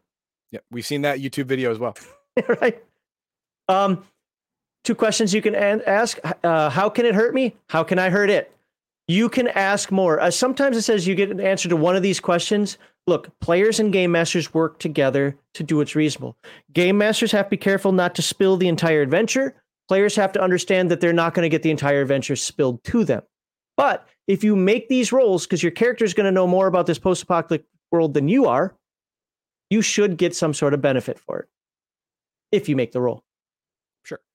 Sense emotion. We're in the last attribute now, or empathy. Sense emotion. This is how you know who you're talking to and if somebody is trying to lie to you. If you failure, you fail to read or you misread the NPC. The GM can feed you false information. Success. The GM must reveal the NPC's most powerful emotion at this point in time. Now, why does that sound important? Who cares if the dude's pissed? I know he's pissed because I'm making him give me all his stuff. Yeah, and he's crying and he's got spittle and all that stuff. He's shaking with rage, impotent rage because, I win because I win. Why do I need to know he's angry? You probably want to know the difference of whether he's angry or scared. Nah, I'll shoot him. Does this have the cold-blooded talent? I know Forbidden Lands does. I can't remember if Mutineer Zero has the cold-blooded talent. Because you can't do that otherwise. What? You actually have to have a talent to kill somebody in cold blood. In Forbidden Lands, I can't. My agency away. Yep. I can't remember if I don't think Mutineer Zero actually has that though. Anyway, the reason it matters is because it's going to help determine if the person might be coming after you immediately or later. It might help determine if the person's putting up an act. And for stunts, is he telling the truth? Does he want to hurt me? He's angry, but he doesn't want to hurt you. You outnumber him. You're bigger than him, whatever. He's angry and he wants to hurt you. Now he's somebody you might have to deal with later. Put down right now. Does he want something from me? Yeah. It could be like, you know what? You treated him like crap. All he wants is a bullet. Strangers, if the NPCs are not people are not of the people, basically, if they're not from your arc, it's a -1 to the roll. Strangers are harder to read. I always thought this was a weird one, and I always forget about this one. Well, it's not that weird because in a post-apocalyptic world, the distance between arcs is all but insurmountable in someone's lifetime for most cases. So they're going to have different cultures in different segregated groups. What? There are other arcs? Holy crap. There are other arcs? We gotta go find. No, I get what you're saying. No. It says it right there. Does? If the NPC is not of the people, you get a -1 modification roll. If they're not of the people, they're not from my arc. That means there are people other places. There are people other places, but are there other arcs? And I don't want to spoil that because we'll be talking about that later. Unless you have a 1 in your wits, you got to think if there's people other places, there can be arcs other places too. You think? Manipulate. This is how you actually get stuff from people. This is everything from haggle to lie to con to please give me. And there are some very poignant rules. I think that the Year Zero engine has the absolute best rules for social conflict of any game I have ever read. They are meaningful without being so overboard and nuanced that you're like, oh my God. And one of the things that it always says is nobody's going to give you something for free. It has to be a negotiation. There are, again, caveats to everything. But generally speaking, if you want the Orb of Doom, okay, I made this a fantasy game for some reason, but we're going to go with it. If you want the Orb of Doom, you've got to offer something in return. And just saying, well, we'll spare you your life isn't usually the right answer. You can try it, and sometimes it might work. But I will trade you the Orb of Doom for half a pack of cigarettes. And if that's worth it for him, that could give you a good modifier. I can make it worth it for him because I'm going to convince him that these cigarettes, when used, make him look so cool that he will get any woman that he ever wanted. He'll take them. Mutant women, I don't know. But yeah, you could absolutely do that. Yes. Failure. He won't listen and he won't do what you want. He might start to dislike you or even attack you if provoked. Come on, man. I offered you the best deal ever. Look, in a post-apocalyptic society, some people don't always have rational thought. And I don't care how cool you think I'm going to be with that pack of cigarettes. It's not worth my precious Orb of Doom. But it doesn't do anything. It just sits there. Right. I talked to it. It's mine. You can't have it, even for a half a pack of cigarettes. Oh, no. He wants to trade the Orb of Doom for $1. Wait, an actual green back dollar? No, 1 bullet. Oh, maybe. Again, I'll give him the bullet at high speed, and then I'll take the Orb of Doom. Theoretically possible, yes. Hopefully, hopefully he's alone. But we'll see. The point is, and we're not getting into social conflict here, so I probably shouldn't have dove that deeply into it. But manipulation is the role you make to do that. Copy that. Success, he reluctantly does what you want, but he wants something in return. The GM decides what this is, but it must be something you can reasonably do. It's up to you whether you accept the deal or not. So he's going to counteroffer you. With a success, he is going to counteroffer you. But it has to be something that you have a reasonable chance of success for because you did succeed, which means his price is not going to be way oversold. Right. His price is going to be something that you can do. Now it is going to be reasonable though. So let's think about this for a second. You want to move into his arc. Let's just say there's other arcs out there and you want to move into it and kick him out. That's going to be a hard sell no matter what, right? Because that's his only home. First of all, there's going to be a lot of modifiers to that. He's going to need something. Get me a motorcycle. I saw one once when I was a kid. Get me a motorcycle and I'll leave. That, in that case, could be reasonable. Motorcycle, how the hell are we? I've heard of them. Somebody has a putt-putt somewhere. How are we supposed to do this? But again, it's got to be related to what you're offering or what you need in return. For, hey, look, man, we just want some grub and some water. You know what? That half a pack of cigarettes might be more than enough for that. It has to be reasonable. And this is why I like how this is written into the game like this. So you can't trade a half a pack of cigarettes for an arc. That's not reasonable no matter how many times you want to sit there and rationalize, but I made my die roll. No matter how many times you rationalize it is not reasonable. Okay? Stunts. Extra successes in your roll means you sow fear and doubt into your opponent's heart. He suffers 1 point of doubt. Doubt is empathy damage. Okay. For every additional... So wait, hang on. For every additional success you roll after the first one, if he is broken by doubt, he does what you want without demand. You have to break him, and then he'll give you whatever the hell you want and get the hell away. Yes. Just have to break him. How many chances do you get to break him? 1. There you go. See, Heathen Dog is understanding this game. You can't continually berate him, and think it's going to finally break him. You get 1 chance. And, of course, the push the roll. Now, I can have another chance if I come at it from a significantly different perspective. For example, I say, I want your arc. Max, you say, I want something in return. Well, I roll. I get 3 successes. Mm-hmm. I get 2 stunts. I bring your empathy from 3 to a 1. You're like, well, I want that motorcycle we talked about. And I'm like, I don't want to give you a motorcycle. How about this instead? I pull out my gun, I put it on your head. And I say, I want the arc and I want it now. That would have all been figured in. Significantly different approach. Nope. I know where you're going, but it's not because all of that would have been wrapped into one. The way I do it is I do it one of 2 ways. Either you offer up something new, or you leave and come back later. I don't. Anything that happens at that one time is the one roll. Okay.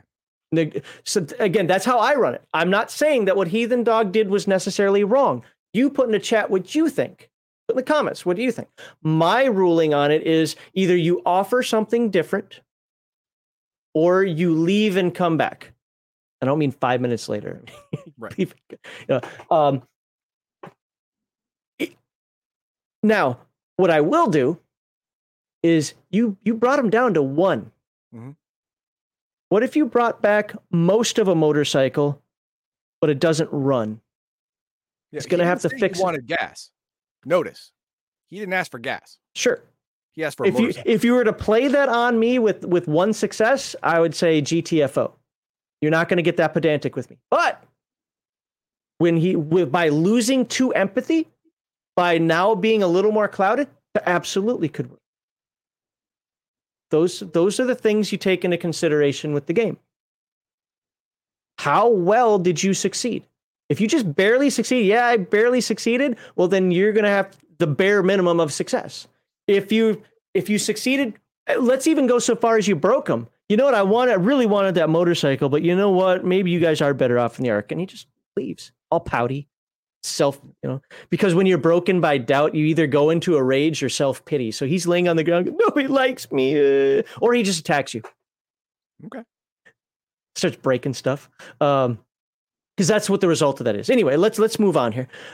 Being manipulated, NPCs and other PCs can manipulate you. If their role succeeds, you must offer them a deal of some sort.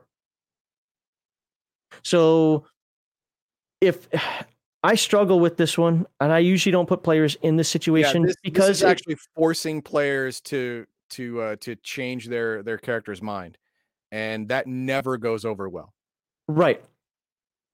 The caveat, well, I never force the players.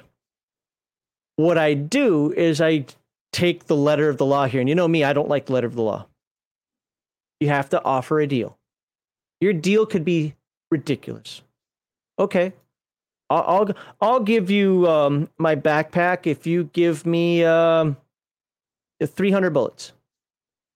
Never be accepted. You know it'll never be accepted, but you offered a deal. And while I don't like it when players do that constantly, I understand that if you've got something in your party or you're doing something for somebody, whatever the situation happens to be, and you're just like, no, I would rather die than give this up, I'm not going to put you in that situation. I don't think I've ever run across it that I can remember, but anyway. Healing is empathy. Why? I don't know. And I've had people argue this constantly. Shouldn't medicine be intelligence? Or wits, yeah. Yeah, wits. Look, the quick answer, most likely, is that they wanted to have 3 skills for all the different attributes, and they had to have this somewhere, and this is where they needed a 3rd, and that's where they put it. That's probably the answer. The other portion of it, which again depends on how much you believe in psychobabble, is the fact that a person with a heart, a person who's more empathetic to humankind, theoretically is going to be the person more desirous of healing other people. Whatever. Yeah. Healing a broken person, gets back to his feet and immediately recovers a number of attribute points equal to the number of successes you rolled. Wow. That is some powerful stuff. Yes. There is healing in the game. So when people in your game cry about the death spiral, the only thing that causes the death spiral is not retreating, whether it's you choose not to or you're just unable to do so. Well, it gets worse. No resources are needed for this recovery. Everyone's a paladin. Everyone can just lay on hands. It takes time, but yes. All right. Well, yeah, I mean, you're rolling what? Let's say you have low empathy. You have two empathy and 1 skill. You're only rolling 3 dice. That's true. But that can still get somebody up and running, even if it's not a full heal. The most important use of the heal skill is to give first aid and stabilize critical injuries, which might save your patient's life. Sure. All right. Now we're going to look at the special skills. And then we're done. A failed roll could kill. No, you're not putting that on me, game. A failed roll means they died. They would have died whether I was there or not. Screw you, game. I'm not responsible for someone dying. I didn't kill him. I failed to save his life. That's morally different. Screw you, game. I'm not eating that sin. Okay. Beyond the 12 basic skills, each role has 1 unique special skill. Enforcers. Intimidate. It's based on strength. Kind of makes sense, right? Sure. Okay. Often you don't even need to hit. Oh, it doesn't actually. Okay, roll for intimidate when you use your sheer physical presence to get someone to do what you want. We just talked about manipulation, right? So wait, how does that work with strength then? Because instead of rolling, what is it? Wits? No. Empathy. And instead of having the base be empathy, the base is now your strength. Unlike for the manipulate skill, this is not an opposed roll unless your victim is also an enforcer. Oh, wow. Okay. Okay. All right. That's better. I like this a lot better. It's just you roll and try to get successes. Yep. That's it. And they just take it like a little bitch. All right. I'm an enforcer. If I play this game, I'm going to be an enforcer. But there's other. Nope. You sold me. Stop. Okay. Stop trying to sell me something you already sold. It's already done. Failure, target won't be pushed around by a bully like you, might even attack you. You better have friends because enforcers are strong. Yeah. Success, your opponent must choose either attack you right now or bow to your will. But what do the stunts do? Stunts, additional means you strike fear into your opponent's heart. He suffers 1 point of doubt. But remember, if I break him, he just gives up. You're getting this ability without having any capability for emotional manipulation.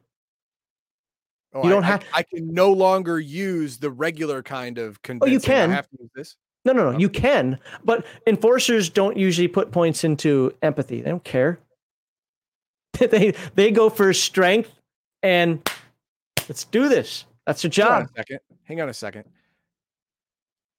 Strike fear in your opponent. Oh no. Oh, game breaking. Here's an example. Let's say I put 3 points into manipulation, and I'm also an enforcer. Okay. I have an empathy of 3 and I have a strength of 3. Let's just say that's how it is. So I try and convince someone to give me their wife. Mm-hmm. I roll empathy plus manipulation. That's 3 and 3. That's 6 dice. Mm-hmm. And I get 3 successes. His empathy is 3. I brought him down to 1 with my 2 extra successes, but he still won't give up his wife because his wife is too valuable to him. I switch to intimidate. It also does doubt damage. I can break him with 1 more roll. Mm-hmm. And then he will give me his wife. That's possible. Outstanding. I'm an enforcer who can see the darkness inside the hearts of other men. I am the shadow. I watched in a Let's Play and I've debated this in my head. If I ever ran into this situation, would I do something very similar to what you just said?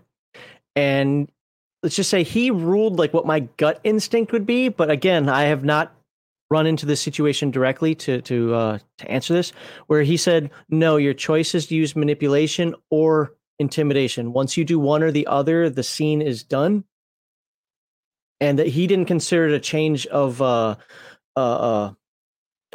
change of environment. And part of me is like, they didn't say environment. It said significantly different action. I'm using a completely different skill and a completely different base stat. There really is no other more significant change of action than that.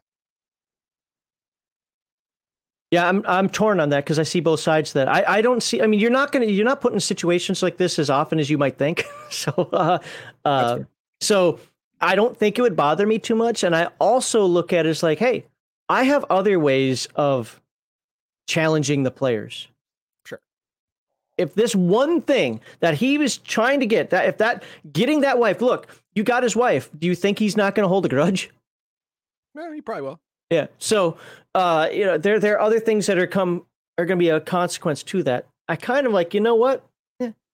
And I can't remember, this game may not say it, but there are, I think Forbidden Lands specifically does say environment also, but I forget. I play too many of these. Skrobaka's right. I mean, he might not back down. He might just straight up try to attack me. Yep. Which is fine, because once I kill him, he won't stab me in the back. Right now, I forced him to try and stab me in the front, where I want him, where I can see him and I can end him. So this is actually advantageous to me. And he's right, because in the rules it says the person must either give you what you want or attack you. Right. So, gearhead skill, jury rig. Constantly. Oh, that's right. This is just the jury. I was thinking the talents. Like, where is it? You constantly pick up odd bits of scrap, and at any point in time, you can sit down for a few hours to jury rig a working contraption. Some examples: you can make a gun, you can make 4 arrows, you can make some armor. Armor rating of 3. That's pretty cool. I like that. Yeah. Lots of other things that you are rot suit. Rot suit will. Yep. Yeah. I get it. So and you can make more than what's on here. But look at this. It's a balloon. Yay! A few hundred meters in the air. That's pretty far. Get a scout up there. Yeah. All right. Well, you also first you have to make a telescope of some kind. I mean, there are. I'm not going to go through all of it here, but you know, you need to get resources and so forth. Right. But, And time resources, whatever. hell, Yeah, got it. am I still in jury rig? Yes, you are. Yes, Keep I going am. down. There's creepers. That whole. Wow, I thought the dog handler one was wrong. No, Vehicles, okay, that's still jury rig. I know vehicles is still jury rig. Yeah, you want one of these guys in your party. There we go. Find the path. This one is so overlooked. Any fool can walk into the zone, but if you don't know what you're doing, you'll soon end up a corpse. Bones gnawed clean by the beasts of the wasteland. Stalkers are a special breed loners who went into the zone and came out to know it even as kids. Okay, roll, find a path, whatever. Who cares? Any NPC or monster in the sector you might spot. I don't even care about that. There we go. This is the one. You find a safe path. There is a talent that you can take. So when we talk about talents, we talked about them a little bit last week. You have to pick one of 3 to start the game. There are a whole ton of them. You only get a choice of the 3 that affect your specialist skill, and you can only pick one. After that, you can pick whatever. There's a talent that halves the ability to get rot. I've probably worded that incorrectly, but you suffer half the rot. That is amazing because rot is what will kill your character over the long term. Oh, whatever. It's just rot. I'll just make a new character. Whatever. Well, I mean, if you want to have that attitude, you can. But some people, his enforcer, he might really enjoy his ability to thug people. I've collected a lot of wives. I want to enjoy it. All right. I want to enjoy my anime harem. And to do that, I have to survive without this environmental cancer creeping into my body. Right. You find an artifact in the sector. You can assess the general level of rot in the sector. Again, there's a bonus set if you take the talent. D6 bullets. Hey, D6 rations. D6 rations of water. You see where this is going? These are all free water. That's the sweet kind. Yeah, rot water is usually plentiful. I'm going to zoom out. There we go. I can see. All right. Make a deal. This is the one that will actually hinder Heathen Dog's ability to, if he's dealing with a fixer, his intimidation might not work so well. But that's pretty much the only one. What's cool about the fixer is you can actually become an investor. And that's through the talents. Hold on. Oh, a deal on the side. Actually, there's a second way to use the make a deal skill. You can do business on the side whenever you have a few hours to spare in the arc. You can only roll once per session and then choose what you're trying to trade in. Dealing grub, where's it from? Who stole the buyer? All right, so what does it do for you? Is it up here? Sorry. Answer the question. Oops, that's not it. It is it. Okay. I might be confusing the talents again. Oh, here we go. Answer the. If you make the roll, you gain. Choose one option for every success you roll. A D6 bullets, a D6 grub, 2D6 rations of rot-free water, 2D6 doses of booze. Booze is used in healing. Yes, you heard that right.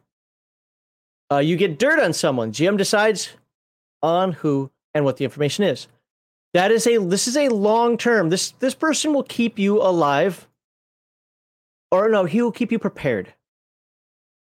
The dog handler skill, sick at dog. You can send your dog to attack, to fight for you. It's a pet class. You can send your dog to scout for you. What's really cool, though, again, I think it's a talent. Yeah, dang it, it's a talent. Sorry, I forget what our talents were, especially skills sometimes, but there's a talent where you can have your dog endure for you. You're in that blizzard that we were talking about before. Your dog helps you get through it. It's that Saint Bernard with the keg of the little alcohol cask on his collar. Oh, cask. There you go. I was gonna say keg, but yeah, you're right. Cask. It's a pet class, and your pet helps you out. The chronicler skill, inspire. When using the skill, you can give all of your rolled successes to the person you're helping. Oh, it doesn't matter if I'm better at them or not. I can just give all my successes to him. Yes. It counts as if he had rolled them himself. And he simply adds to his die roll. You think the Enforcer's awesome? This is the one that I cry about that I think is OP. But it's meant to be there. He's also pretty weak, though. Hinder. Well, everyone has to be given an excuse to play a bard. So this is a historian type bard, though. Fair enough. Still, when you hinder someone, every success you get eliminates one success rolled by the subject. If all of the successes are negated, his action fails, of course. Yeah, that's how it happens. Yeah. But you can't make ones. The boss. As boss, you're never alone. Oh, sorry, it's command. That's I was like, what the boss skill? Your skill is at a level indicator of how large your gang is. You actually have a gang. I don't let people do this. I'm sorry. I'm a dick. I know. Maybe one day I will. Maybe if I actually run the game seriously for long term, I will. This is like the gang member shit from Shadowrun. I don't like dealing with it. Except for these are useful. You can also get grub water bullets because, of course, you're in charge and they will give them to you. Yes. And plus, you have much more eyes and hands scavenging and looking. Racketeering. The boss thrives on the fear of others. You can use the command skill to demand bullets. For every success you roll, you get to pick D6 bullets, D6 ration of grub, 2D6 ration of raw free water, or 2D6 rations of booze. Again, that's health. Man, I want to be a warlord. Yeah, you do. And this is very similar to the social role. It's a little different, but it's very similar to it. Gives you an idea of how you can get an advantage in that. All right, we only have a couple left, I think. Oh, no, this is the last one. The slave. That's right. I said slave, not grunt. Did you watch the original video that I did last week? No. Okay. Free League, in its own embarrassment, has changed the slave to grunt. Because, saying the word slave is bad or something. Everything about it's the same, though. It's the slave's fate in life to endure pain and suffering. As a slave, you have learned to shake off abuse. You're very resilient. For every success you roll, 1 point of trauma is eliminated. Ooh, okay. Auto healing. Or resist damage. You don't even take it. Oh, wow. No, it says eliminated. You have to take it first to be eliminated. That's fair. There's a way that maybe that's a talent that. Oh, yeah, you're right. That's a talent. It's a talent in order to just say, I'm broken. No, I'm not. I love it. You have to basically kill him twice. It's like an orc from Forbidden Lands. And I think that's it. I think we are moving up. That should be it. I know that was long. Yep, because we'll do talents and mutations next week. I want to remind you, folks, the reason this was long is because we will talk about the special skills of Second Mutant Gen Lab Alpha because they are a little different. But we're only going to talk about differences. If you have any questions about how to roll the dice in this game, about how to make a skill test, ask them now or ask them in the comments when this becomes a video. I'll stand by for a minute or two here to wait for you guys to type some things in. Else, this was a long segment. It needed to be. One last thing I'm going to say, just as a reminder, this will not be rehashed when we go through Gen Lab Alpha, Megatron, or Elysium, other than the differences. So this is the entirety of the skill video. So if you have questions, let me know. I know I skipped a couple minor parts of it. It's not that big of a deal. I didn't use the die roller, but you rolled enough for me to make that. Yep. So, all right, I have a couple of chats here. Okay. The Rex Teal 1 says if you leave and come back, he would allow a reroll with a penalty. Okay. All right. So there's a chart. I didn't bring it up because I think it's in the combat section. But there's a chart that actually tells you get a +1 for this. If you have more people, I also go with if your group is obviously stronger than, I count that as more people, than the opponent, you get +1 die. If you make your case really well, you get +1 die. Now, that doesn't mean, and I want to be clear about this, that doesn't mean that he has to be the best role player out there. Well, you know what? You didn't thespian enough for me, so screw you. No, this is about role-playing a game. We're not all thespians. Yeah, all you need to do is make a good point or have a good idea and articulate it like a human being, and you get a +1. Yay. So for the comment that just popped up there, saying I should white out slave grunt and write in slave, I don't need to. Is that on the screen? Oh yeah, because you have the older book. I have the older book. But I mean, I don't see. Here's the thing. I don't want to say that what you said was wrong or right, because as you can tell, even from us discussing it, Heathen Doug has ways that might manipulate the system that some game masters would be like, no. And others might say, what does it matter? It's all within the spirit intent. So what I would do, and he's played with me before. He knows how I run games, and I don't think I'm going to say anything that's out of place here. I don't care if you outthink me. I care if you try to rationalize something just because it works today in the real world into a setting that it shouldn't work in, or if I see that what you're doing is going to be something that's going to be commonplace going forward, that is going to break something. If you outthink me, if you break it, okay, you broke it. Yeah, I mean, what do you really? How does it affect gameplay that much that I want to amass a harem of stolen wives? I mean, how much really is it? Come on. Yes, those are skill dice. Sorry. Yeah, those are skill dice. So, well, and there are things that can happen. There are politics that can happen inside the arc that we'll talk about in like 3 or 4 weeks. That could come back and bite you in the butt. So, right. And next one is Raven's Lair. Is this the Chris Pine Bard? Okay, I've not watched that movie, but I've seen clips of it. I won't watch the movie because I read what the writers. Wait. You're not going to put it on your Plex? Because the only way I was going to watch is if you put it on your Plex. No, I'm not. Damn it. I'm not even going to watch. No, I don't even care. Do it. But from what I saw, the Chris Pine Bard was all talk and absolutely no effect whatsoever. In every scene, in every clip he was in, he never had a good idea or implemented a good idea. So I don't think it's a good Bard. Well, it's a good second edition Bard because they were useless. Yeah, in my opinion. Enchantment charm spells. Ooh, I like this comment. Which one?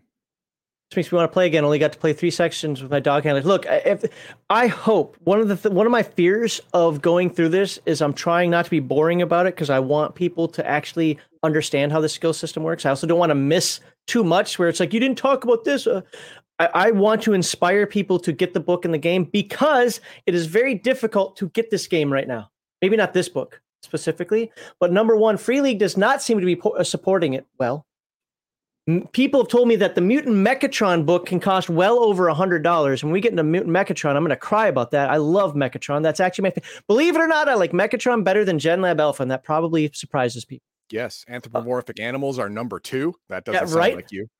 But I like this, and there's talk that there might be a second edition of this. Why? What is wrong with this edition? And if it's just to change to the other style of Year Zero Engine where it's a step instead of the dice pool, screw you. I like dice pools. No, it's probably just to change the language. Well, they did printings for that. I mean, Forbidden Lands changed it through the printings. So, like I have both first and second printing player's handbook, and one of them uses real world pronouns, and the other one uses woke pronouns. But anyway, the game, this game needs more love, even if it's not necessarily your thing. I like it because because when I came across it, I was like, ooh, how can you do this with only 12 skills? And then I ran it. I was like, this shit works. You just have to understand that things are abstract. They're not meant to be like, well, you got 5 dice and I got 5 dice, so that means we both can lift exactly 500 pounds. No, it's just relative to your ability to perform that strength endurance type actions. That's all it means. Right. However much you lift is up to you. I don't care. Rex Teal says that I missed an hour of the stream. Already invested. The game looks fun. Hey, that's good. But more importantly, I mean, sure, Rex Teal, that was a great comment. Thanks, whatever. But this is more important. What the F? The boss can't have a gang, but Heathen Dog can have a gaggle of wives? Not fair, bro. No, you shut up, son. It's absolutely fair. I worked for that gaggle of stolen wives. And hey, he doesn't, and you know what? They're not loyal to me. So Max doesn't care. Yeah, that's true. They don't give him anything. No, they don't give me anything except grief. I mean, one wife is grief enough. I have 8, man. I'm taking things on. All right. I'm taking on some trauma. I probably have maximum like -3 trauma right now. Just because I have 8 wives. Yeah, his empathy's down. His empathy's down just because it's been hammered by these 8 wives. So yeah, there's a downside, man. There's a downside to this. Point blank, you've made me rethink my life. I will let the no. Here's the thing. I know that the grognards get mad when I say this, but it's the same reason I don't like henchmen. It's the same reason I don't like mercenaries. I don't like people to do, or NPCs to do things that I want the player characters to do. It's a personal preference. I don't think that people who play with henchmen or what's the other one called followers are bad people. Great games. I just don't want to have to think about them. Anyway, as far as that goes, yeah, I mean, you're actually right. I mean, that's a legitimate thing. As far as like, I am kind of hurting that class by doing that. It's like the gang member from Shadowrun, man. But the useful. only thing I used him for was to patrol my house. That's all I got him for. There you go. They're a security system. That's it. Yeah. The one thing I wanted to get back on that other comment, though, there's one other point I was going to make on that. Think of this as the main world. Okay. Mutant Gen. Now, it does have an adventure in here, and I'm not going to talk about it at all. There is adventure in here that answers the crossover. Well, no, it's after that. This is like the core world, we'll call it. The other books, I think of them as prequels because they are locked in their own setting. Once you get out of that setting, if you get out of that setting, then you're here. Oh, so you're of other people now. You are other people in that book. Yes. Okay. Megatron is locked in a setting of all robots. GenLab Alpha is locked in a setting of all mutant animals. And Elysium is also locked in a setting of non-mutant humans who have their own issues. Once those issues are resolved, theoretically, if you pass the adventure, because yes, there's death in every one of those, you could fail. Mm-hmm. If you get out, then you're in this world and you can be all types. And all the classes can mix. So if you're, with the exception of animal powers, you can't get an animal power. But a mutant human could learn how to be, a seer from GenLab Alpha. Okay. Rex Teal, this is the last question. Rex Teal says, "Is the adventure good?" By extension, I'm gonna extend that a little bit. From the written adventures you've seen from the Year Zero engine in general, are the adventures well written, and do they seem like they're going to be fun? For me, yes. And I say that because they are vague, intentionally so, because they don't railroad you. This will happen at some point. This will happen at some point. You're trying to get there. You hope you do. This is going to happen. If you continue on the path, you'll get there. But if you choose not to, other things can happen. So I think so, yes. And every one of them, at least the ones in the core book, answer the question of the setting, which is why I am not going to talk about the adventure in this book, because it answers the question of the setting. Could you go a different route? Should you tweak it? Yes, because the freaking Game Master section is in the same hardcover book as all the player stuff. So, of course, they've read it. Because Jerks. they're people. Yeah. So change it up. But if you have the same outcome, you've still answered the question of it. Great. So, all right, is that it? Thank you for letting me present this long one. The next couple of weeks will be shorter. But it's going to be talent next week. Yeah, talents and mutations we're going to be talking about next week. And of course, like, subscribe, and share this video if you found it helpful in even the smallest way. Insert joke there. All right. You ready for yours, or do you need to step up for a second? Yeah, just give me 1 sec. Okay. Oops. What am I doing? Get him ready.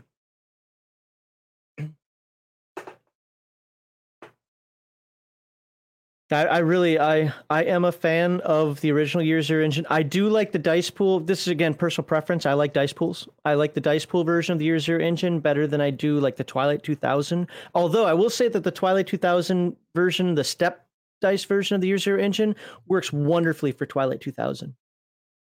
I love the bullet mechanic in Twilight 2000. I think that's a great game. But the Year Zero engine, like I said before last week, Free League makes me nervous because it's Swedish and it buys into a lot of the garbage that I try to fight against. But outside of that, Free League as a company has been wonderful. Again, I'll shout her name out. Jenny from Free League has been absolutely amazing, helping anytime there's been an issue. Free League, even knowing that there have been some problems and some complications, recognizes that and treats the customers well. It's like Palladium in that regard. I'd be honest, of all the people we talk to, I mean, I haven't talked to Free League, but all the companies I've dealt with, I think that Palladium feels like it loves the fans the best. And Free League has proven. I've never had any issues with Palladium for Palladium to resolve, so I can't I can't say it's been really helpful in this situation or that situation. Free League has actually helped me through a few situations both in Germany and here. So. Okay, I'm back. All right, for segment 2, Ethan Dog's got the 3 worst new player choices. And then, of course, we'll be following that up with a sneak preview of the 3 worst Game Master mistakes. But right now, let's get back to this one. The 3 worst new player choices when playing Rifts. And I'm definitely interested in hearing what he has to say about this. So can you give us an elevator pitch of this first? Sure. Because then I'm going to do proclivities. Sure. Here's the deal. All 3 things I'm going to say here may not be your top 3 new player mistakes or new player misunderstandings when Rifts. I left out combat because obviously for a new player, combat is going to be rough until you play it a couple times, then you'll get it. But all of these 3 things are going to rank, more than likely are going to rank in your personal list of problems you see with new players having when they start Rifts. Did you edit that photo? I just looked at that. I did edit that photo. The players are very angry and hating their life choices right now. So what can they expect in this video coming up? Well, you're going to see 3 things that I have found new players get hung up on or misunderstand most often, and it causes them to not have a good time. This is French fries and pizza, only instead of a slope, you're at a role-playing table. All right. The core values of #RPGate and any good tabletop group are escapism, not representation, entertainment over activism, and natural, organic inclusion, not forced diversity. Please follow that QR code or refer to the description below for the link to the charity we support, which is the Wounded Warrior Project. Thursdays and Saturdays, you can watch the Dirty Casuals on twitch.tv/Legion of Myth. Fridays and Sundays, you can watch the Friday Night Chill Stream and RPG Digest on our YouTube and Rumble channels. Please leave us a comment with your thoughts and experiences, and if you like our gaming content, please be sure to subscribe to Legion of Myth.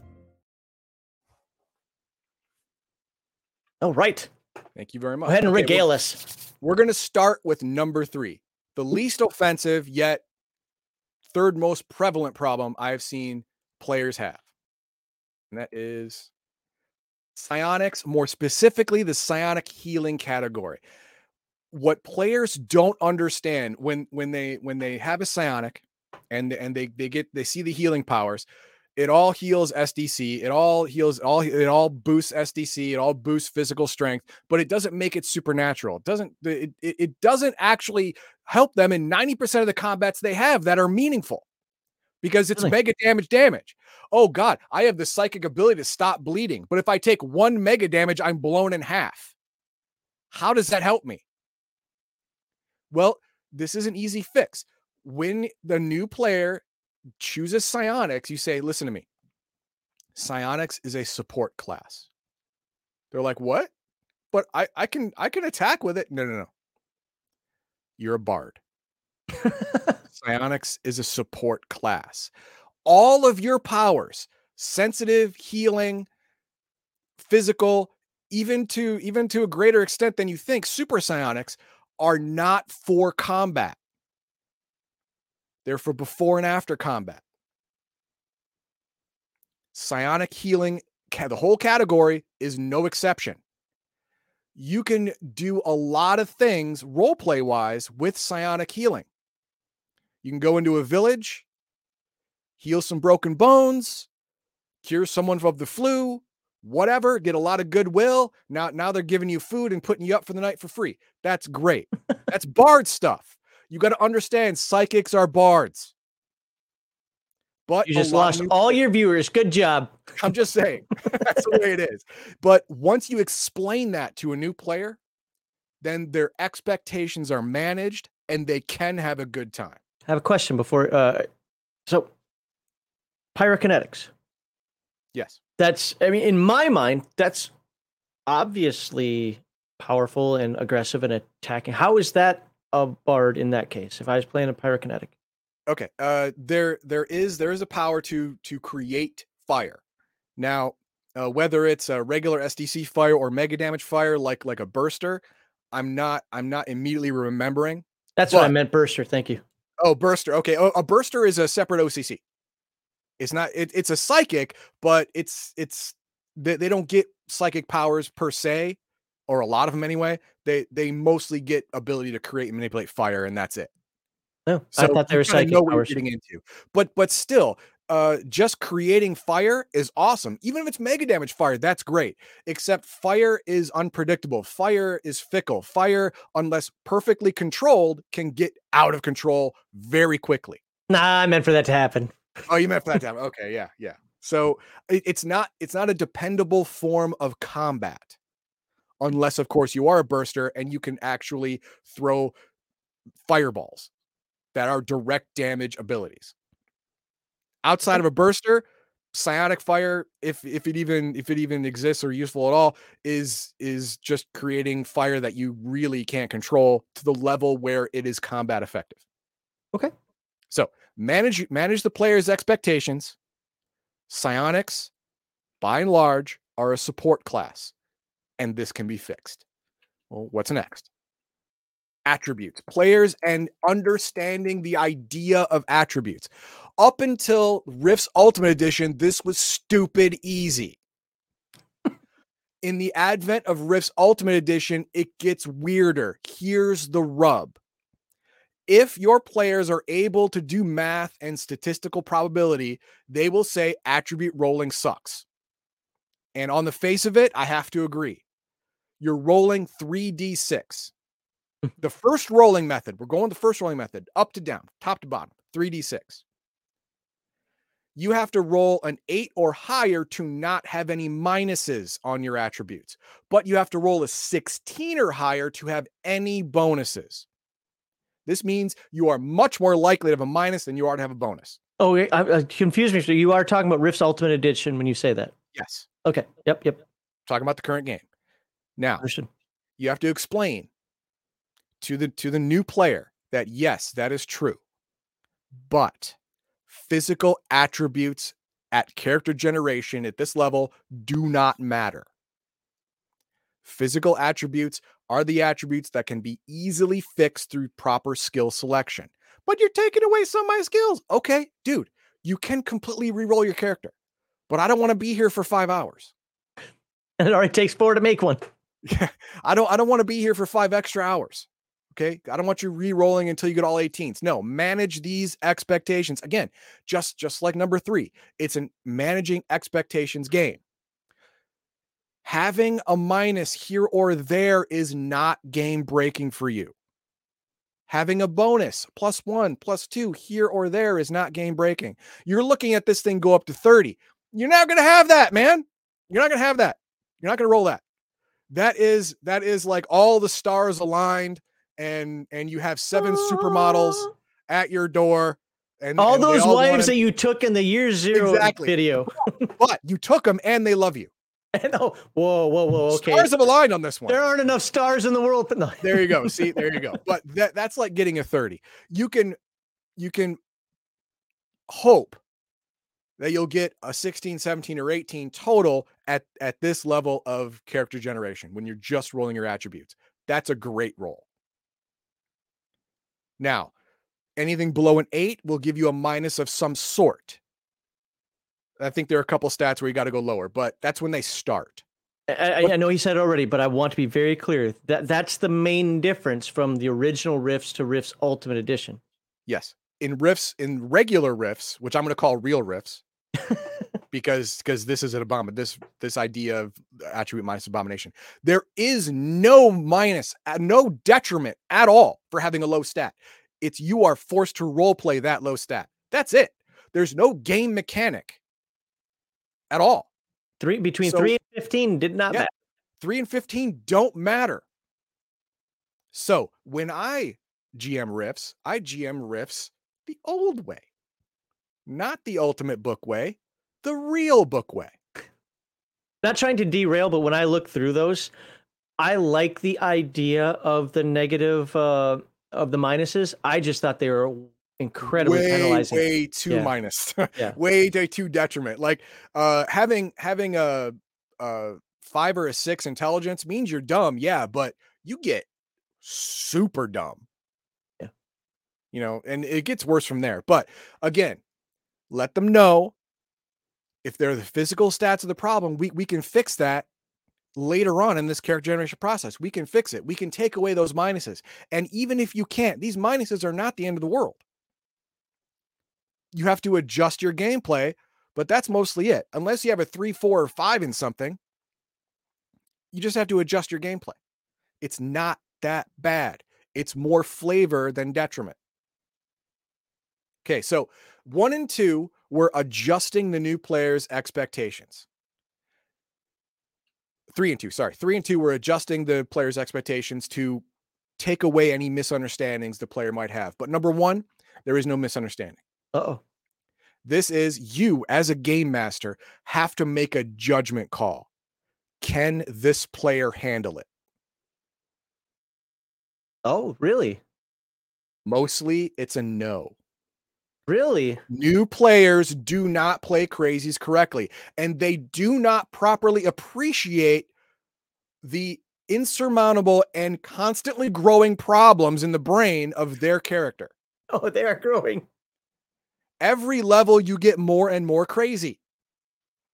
And you have to adjust your role playing appropriately. For a new Rifts player, this can be difficult. For a new role-playing game player, this is impossible. Don't do it. Don't let them play a crazy.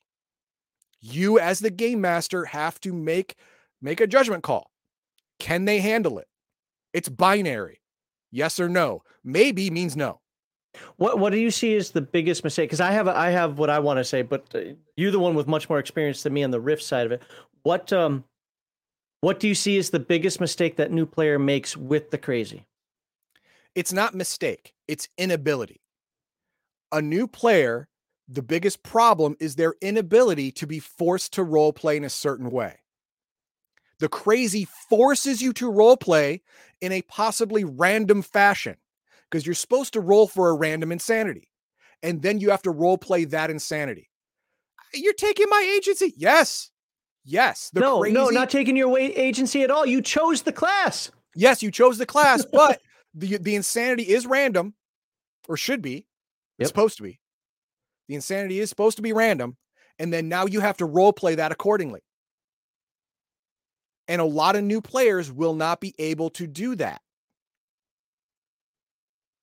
What was yours? Mine is that they overdo it from the start. Because you're going to get a ton more insanities as time goes on, where there's a phobia, some sort of, degeneracy, whatever. And they start out of the gate like at 100 already. Right. Exactly. Yes. If you do that, Max is right. If you do that, no one's going to want to be around you at level 1, let alone level 4 when you're actually balls to the wall crazy at this point. You're going to be out of a group. You have to role play it so where it's significant, but you are more useful than you are detrimental. Hey, shout out to Randy for how he played his crazy. Has to walk. That's the line you have to walk. And a lot of new players can't walk that line. It's not that they're not going to be able someday. They're not able today. Yeah. And today's when they're playing. They're going to have a bad time. They're going to think you're a bad GM. Because they're going to blame you because they're players. That's what they do. Can I do an honorable mention with that? I don't need it. Trust me. I got the honorable mention for all things bad on the list is actually in the GM section. What do we have for comments? I just start to. Guns are much more powerful than psychic powers.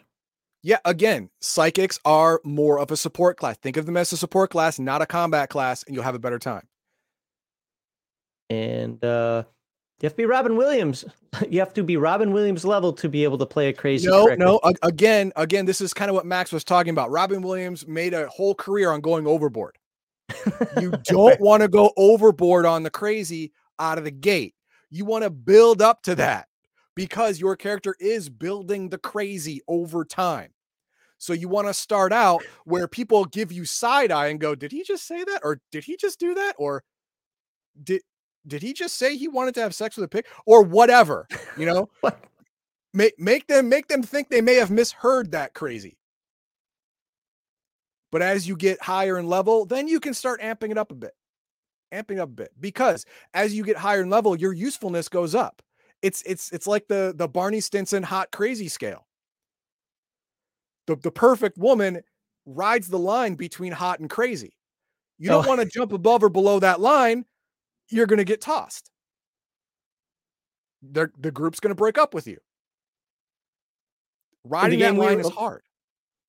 In the game we were in, I thought Randy did a really good job. I thought he did a really good job with the crazy, but he also, I don't know how much experience he has with Rifts, but he definitely has experience role playing though. So. Sure. Would you say that the Juicer has a similar problem or no? No, the Juicer, everything is up front. There's no nuance. Okay. All of the bonuses are there. All of the detriments are there. They are not randomly changing. They're not making you role play in a different way. They're not making you see scenarios in a different way from the beginning. All the cards are on the table and they are unchanging. So it's far easier to role play than a crazy. That makes sense. All right. Hope you guys like that. I've already forgot the 3 worst new player mistakes or things you have to educate them about. And if you do like this, you have comments for Heathen Dog. We've been getting a lot of comments recently about more Palladium. Well, what specifically do you want within Palladium? Because we have limited resources when it comes to that, although I think I did just pile on a bunch of opportunities for him. Yes, you did. But yeah, let us know what you want to see, what you want to hear, et cetera, and we'll see you in the next video.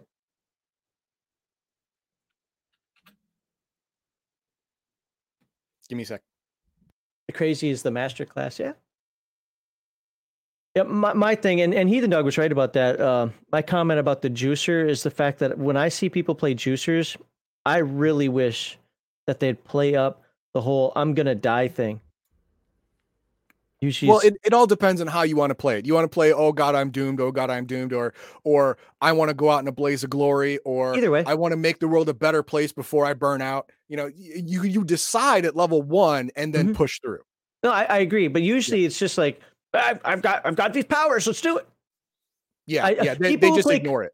Exactly. But, again, if you had a death sentence and people decide to ignore that all the time in real life, you know. All right, for the second part of segment 2, now Heathen Dog, he just got done telling us about player, what was it called? Player choice, bad player choices. Now he's going to talk about 3 worst game master mistakes. Please like, subscribe, and share, and give us your elevator pitch on this, Heathen Dog, before I do proclivities. Okay. Now, this is new game masters to Rifts.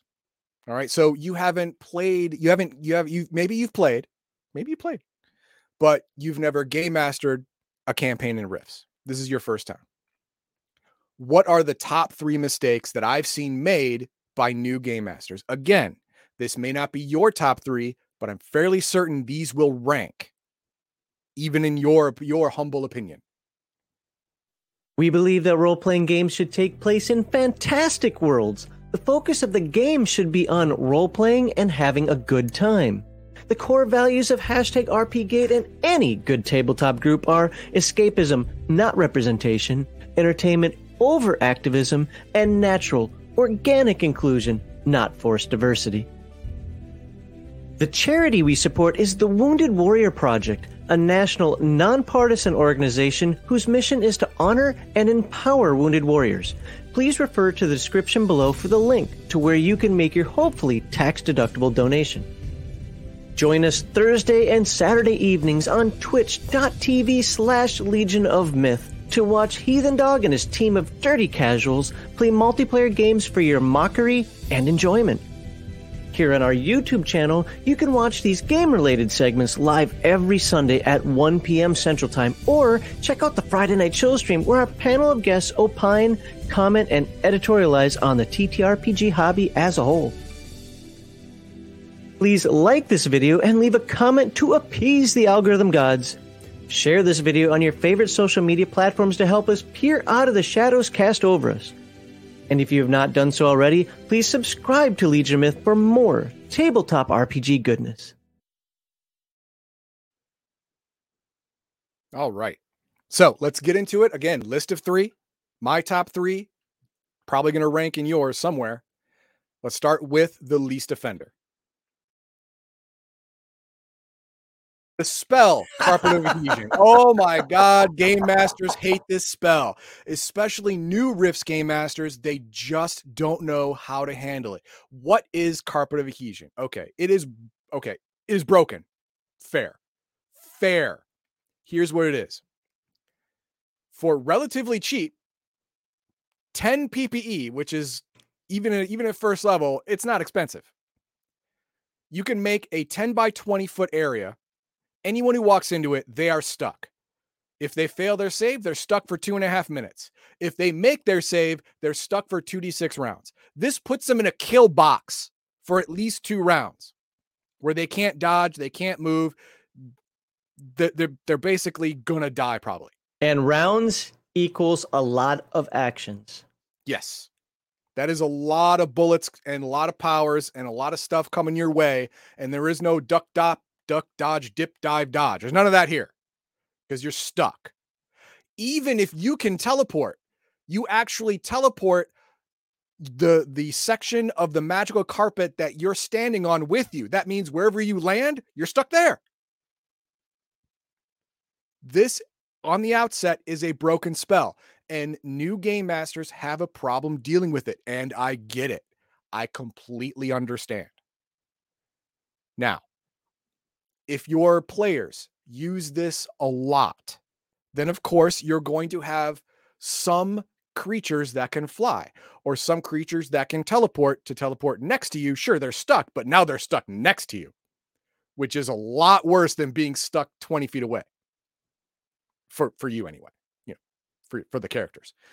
So you're going to have to do that, but you have to not overcorrect. Make everybody flying, make everybody teleporting, make everybody magical resistant. All right. And first you're saying, well, Heathen Dog, what if they don't step in the carpet? They cast the Carpet of Adhesion and they don't step in it. You can even cast it on a person. Cast it on them. And they're stuck where they are. So yes, it is a powerful spell. And as a game master, you have to learn how to deal with it. I do not recommend you overcorrect, make everybody flying, make everybody teleporting, make everybody anti-magic, whatever, because then your players are going to go, well, then why did I even take this power if I can't use it at all now? Okay, you have to trick your players because players need to be properly corralled, or else it's like, trying to herd cats. You have to train your players. I won't say trick, I'll say train. That's better. Train your players to use this spell as it was meant to, strategically. For example, you are being chased down a hallway. You turn a corner. You cast Carpet of Adhesion at the corner. The pursuers turn the corner and are stuck. You can now get away. That is a strategic use of Carpet of Adhesion. It is not game breaking, not even game altering. And you still get away. Players still win. Stuff like that. You have to train your players to use them outside of their box. Trust me, all players inside of the box is break the game. That's what they're thinking of. And that's what they do. So now let's go to number 2. Okay. Sixth Sense. Oh my God. To a new game master, this power is a sharp burning migraine just waiting to happen every week. Because this power is always on. It is ridiculously cheap. And you, as the game master, have to remember before every encounter, before sometimes every trap, before anyone does anything against the character with Sixth Sense, he gets to have a role and know about it, or a chance to just know something bad is going to happen. You have to remember to do that, or else the players are going to get pissed. I should have known that was coming. Someone aimed and shot a rifle bullet at my head. I should have known that 6 seconds ago. Yeah, you forgot. Again, you game masters have to learn, if one of your players has Sixth Sense as a power, you have to now adjust all of your gameplay accordingly. This is not something where, oh, if I concentrate hard enough, it'll never happen. Screw you. It's going to happen. You're going to mess up. You're human. It's going to happen. Make it happen very, very little amount of time. And when it does happen, apologize and fix it. That's the only thing you can do. That's it. This is something that cannot be avoided, only mitigated. So, if anyone here has watched part 3 of the interview between me, Max, and Kevin Sabita and Sean Robertson, Sean Robertson, you know what my number one most hated thing for a game master to deal with in Rifts. You should know. I'm going to show you anyway. The Shifter. The worst OCC ever. This thing. Okay. And put your comments. Yeah. If you want to know my entire spiel about it, watch part 3 of the interview. Here is the Cliff's notes of what's going on. The Shifter makes players the victim and makes Game Master the abuser. I'll explain. The Shifter is the most powerful OCC in the main book. No, it's not. Yes, it is. Shut up. Yes, it is. Because it is 3 OCCs rolled into one. All of the powers of 3 OCCs into one. That's the most powerful. That's 3 times more powerful than other OCCs. Yes, it is. That's true. But each of these OCCs has a tremendous drawback that screws not only the player, but the group as a whole. And when this happens, because it's going to happen, there's statistically 100% chance the group is going to be screwed. You, as the game master, are going to be blamed for it. You're going to be blamed for it because people are people and people suck. It's your fault they made bad decisions. That's how it's going to roll. I'm sorry. That's the lot you put yourself in. This is the box you live in now. It's your fault because you allowed someone to play a shifter. Now, there is no mitigating this. Come here. There is no mitigating this damage. The only thing you can do is disallow the OCC altogether. 100% full stop. This is the only way you can get out of not being the bad guy or get out of being the bad guy. That's it. Don't allow it at all. The only way to win is not to play. That's it.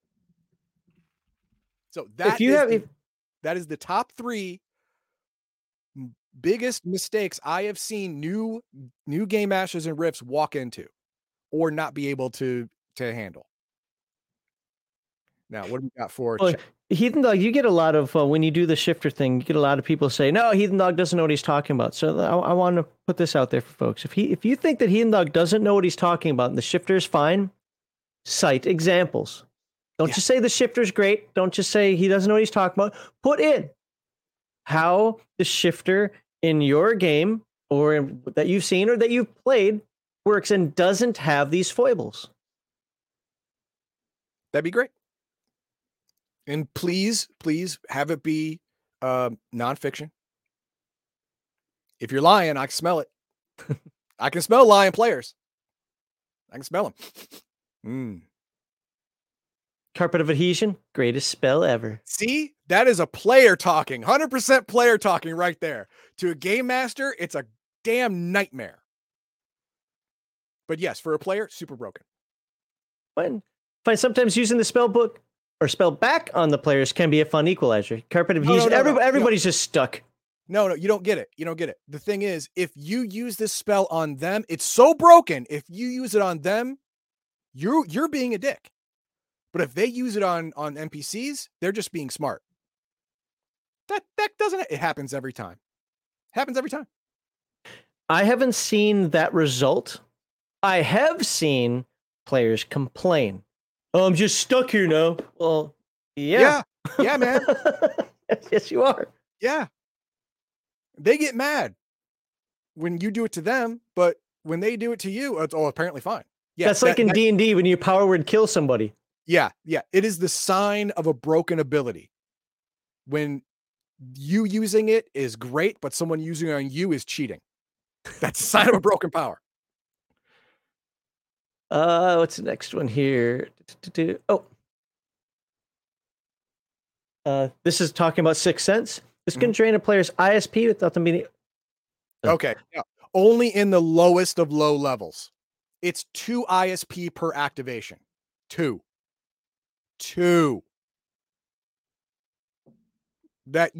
And the thing is, if you do that, if you drain someone's ISP from machine gunning threats at them, they're going to know you did that on purpose. And now you're a bad guy again. Again, you're in the box. You're in the box of being a dick. That's where you live now. So you can't even do that without them crying about that. It's no win. You just have to learn to mitigate the problem and live with it. Is there a distance limit for Sixth Sense? So a laser bolt, so they get, so if you've got a laser bolt that was 1K range on it, would the character be alerted? I think that, well, in the old book, I think there was a range. Hang on, let me check. I have the old book right here. I don't have the new one. I have the one I use, the real book. I don't know what page any of that stuff's on, so. Yeah, I forget. Is that psychic or is that magic? Psychic. Armor Ithan, that's magic, right? Yes. Okay, I'm in the wrong chapter. Okay, here we go. Sixth Sense. Here we go. Range 90 feet. But hang on, let's read it. Sixth Sense is a power that gives the psychic a precognitive flash of imminent danger to himself or somebody near him within 90 feet. Oh, somebody near him within 90 feet.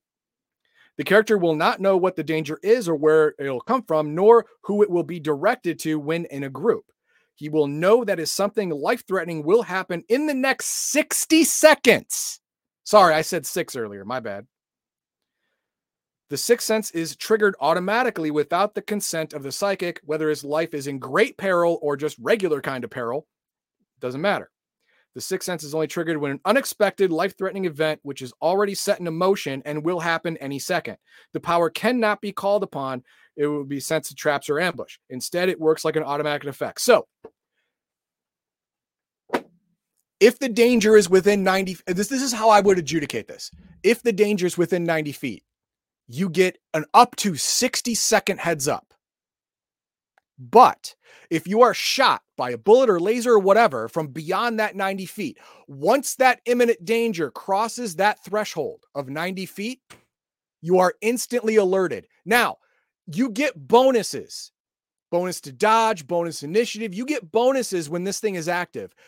Even, well, it's traveling at the speed of light. It's a laser beam. It doesn't matter. You get the bonuses before it hits.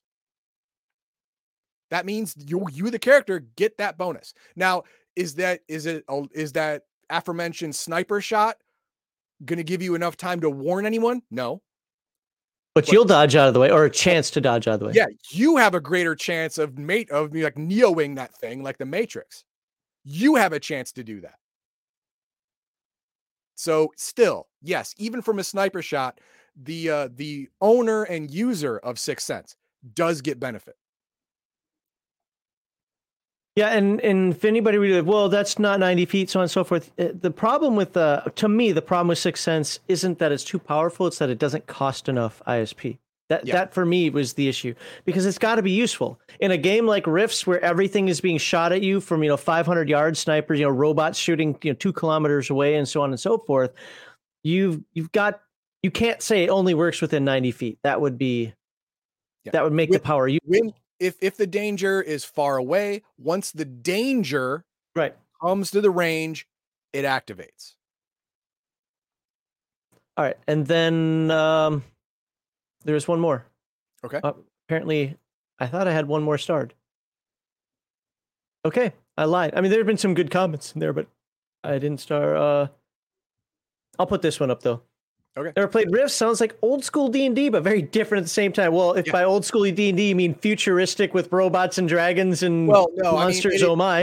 It is obviously deadly, and it's a little little crunchy compared to modern games. Then yes, it is the kitchen sink of games. If you can dream it, if you can think about it, you could probably find it, which is what pushes me away from it. I mean, I respect it more, especially with Kevin popping up and saying that was the intent. So I absolutely ended up respecting more. But to me, it's too much. But now, if you want to learn more about Rips or Palladium in general, almost all of our videos from last year were about Palladium games, from the first game up to Rifts at the end. Not every game, but in a logical progression. A whole series on Rifts. Plus he has like 30 other app videos I'm not even sure he remembers making on various topics like 5, of Rifts 6 years ago. Yeah. So all types of Rifts content. We have a playlist for Rifts as well if you want to learn more about it. So. Put a Darth Theeks comment in there. What's that? This one? Nope, the one above it. It just says you sense something dangerous is going to happen in that area. And now go to the one below. Not how far the danger is when you sense it. Exactly. That means when the danger enters that area, it goes off. I think I see what he's saying on that, and I can understand. I don't see. This is why I don't like rules lawyering. I like to just have a consistent rule that feels right for the table because I without speaking for either of you, what I think he's saying is like, no, the 90 feet just means something weird's about to happen in that 90 feet. Doesn't matter that it started a kilometer away. Yeah, exactly. Right. As soon as it passes that threshold, it now activates the power. Yeah, but until then, it didn't. Well, I could see somebody ruling it differently than that. It's like it doesn't have to cross into that 90 feet. Something is just going to happen within that 90 feet, whether it's a laser or not. And you've got 60 seconds to deal with it. But the thing is, the bonuses for the character who has Sixth Sense do not change. Yeah, fair. Yep. Yeah, they get all the same bonuses, whether it's aimed at them or not, whether it's an AoE effect or not, whether it's completely unavoidable or not. They still get these bonuses. A shifter sense is tingling. Ugh. Gross. All right. With that, I think we get ready to hop into segment 3, where we read comments from the last, well, maybe a couple of weeks now, but we read comments from last week and take your calls. And if you want to get the information out there for the call, that's right. Like, subscribe. I probably should end segment 2 first, huh? Yeah. Like, subscribe, share, leave us some comments about how much you love the shifter. Gross. I'd say the Diabolist too, but that's a different game. So anyway, let's just go leave it there. And look forward to next week. Do you know what you're talking about next week? I do not. Okay. We'll have to cure that soon. So, all right. All right. Let me get out of this. I got more pictures of me. I only use this one for right now. I got to get some of those other ones up there. So it's not just the same thumbnail for every video. What would it be like if you GM'd a party of shifters? You would never have to come up with creatures to attack because they'll do it themselves. No. You would never have to come up with enemies. There's literally a whole party of enemies right in front of you. They're all enemies to you and to each other. They'll just kill themselves. You don't even need a campaign. You just have them in a bar. You wait long enough, they'll kill each other off. Get these comments up. I put the link out on Rumble if you want to get it out there on YouTube. Oh, the name Shifter makes it sound like a tranny. No. It's because they can use Well, it's uh trans something. transdimensional. Yeah, they can open up rifts and pass through rifts and do all things that are all rifty.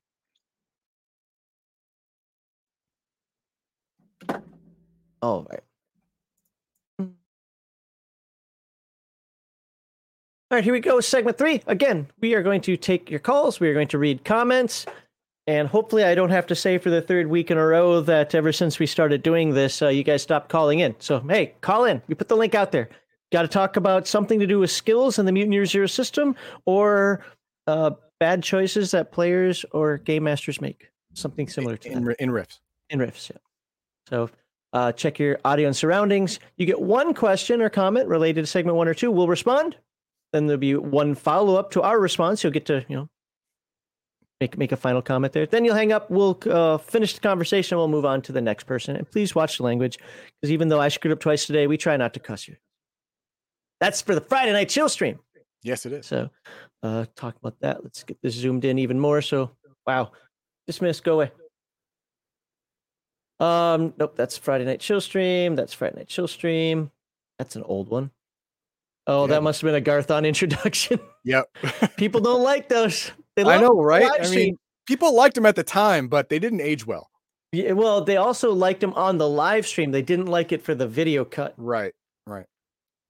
Oh, this is somebody that was trying to insult me and I didn't respond back yet. I thought it was funny though. Okay, come on. What did we talk about last week? Okay, go ahead and bring Mark Hawkman in while I'm finding a comment. There we go. Mark Hawkman, how you doing? So, hey, so what would you guys do to change the shifter to make it less of a problem to have players use? I would make it the original shifter.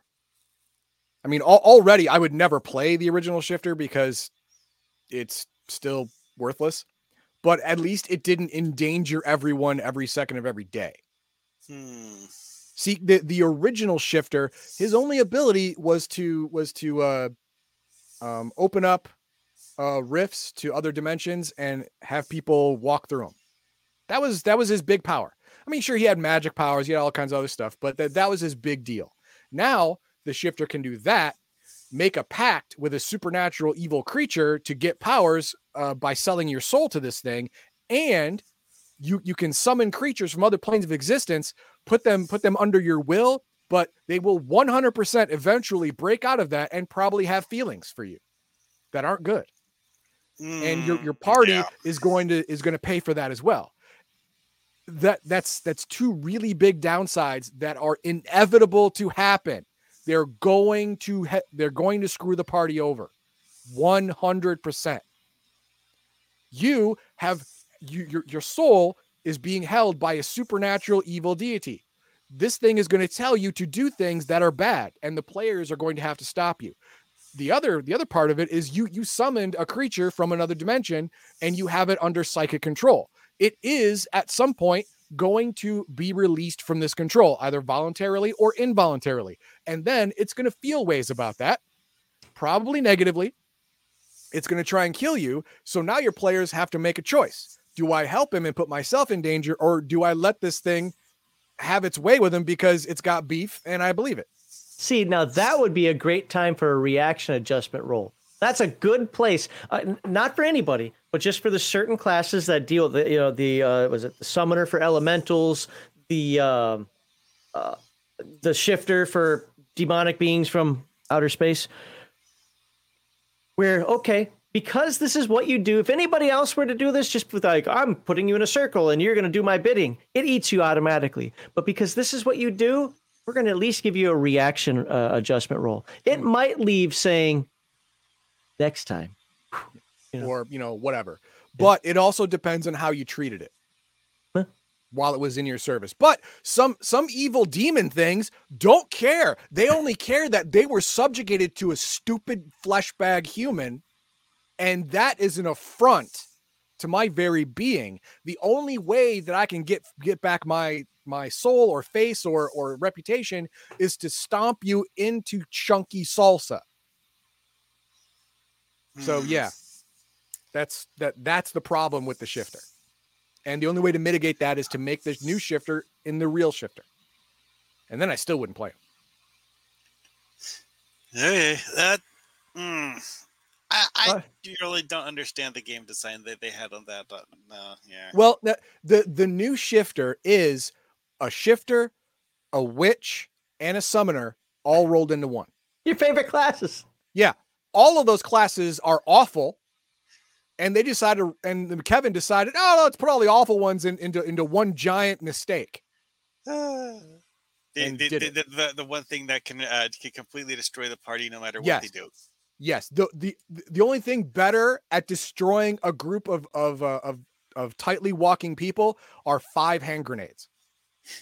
That's the only thing better. Shifter is option 2. But yes, that's it. Thank you, Mark Hockman. Thank you. Alrighty then. Have a good one. I did want to put this up. Oops, you got him.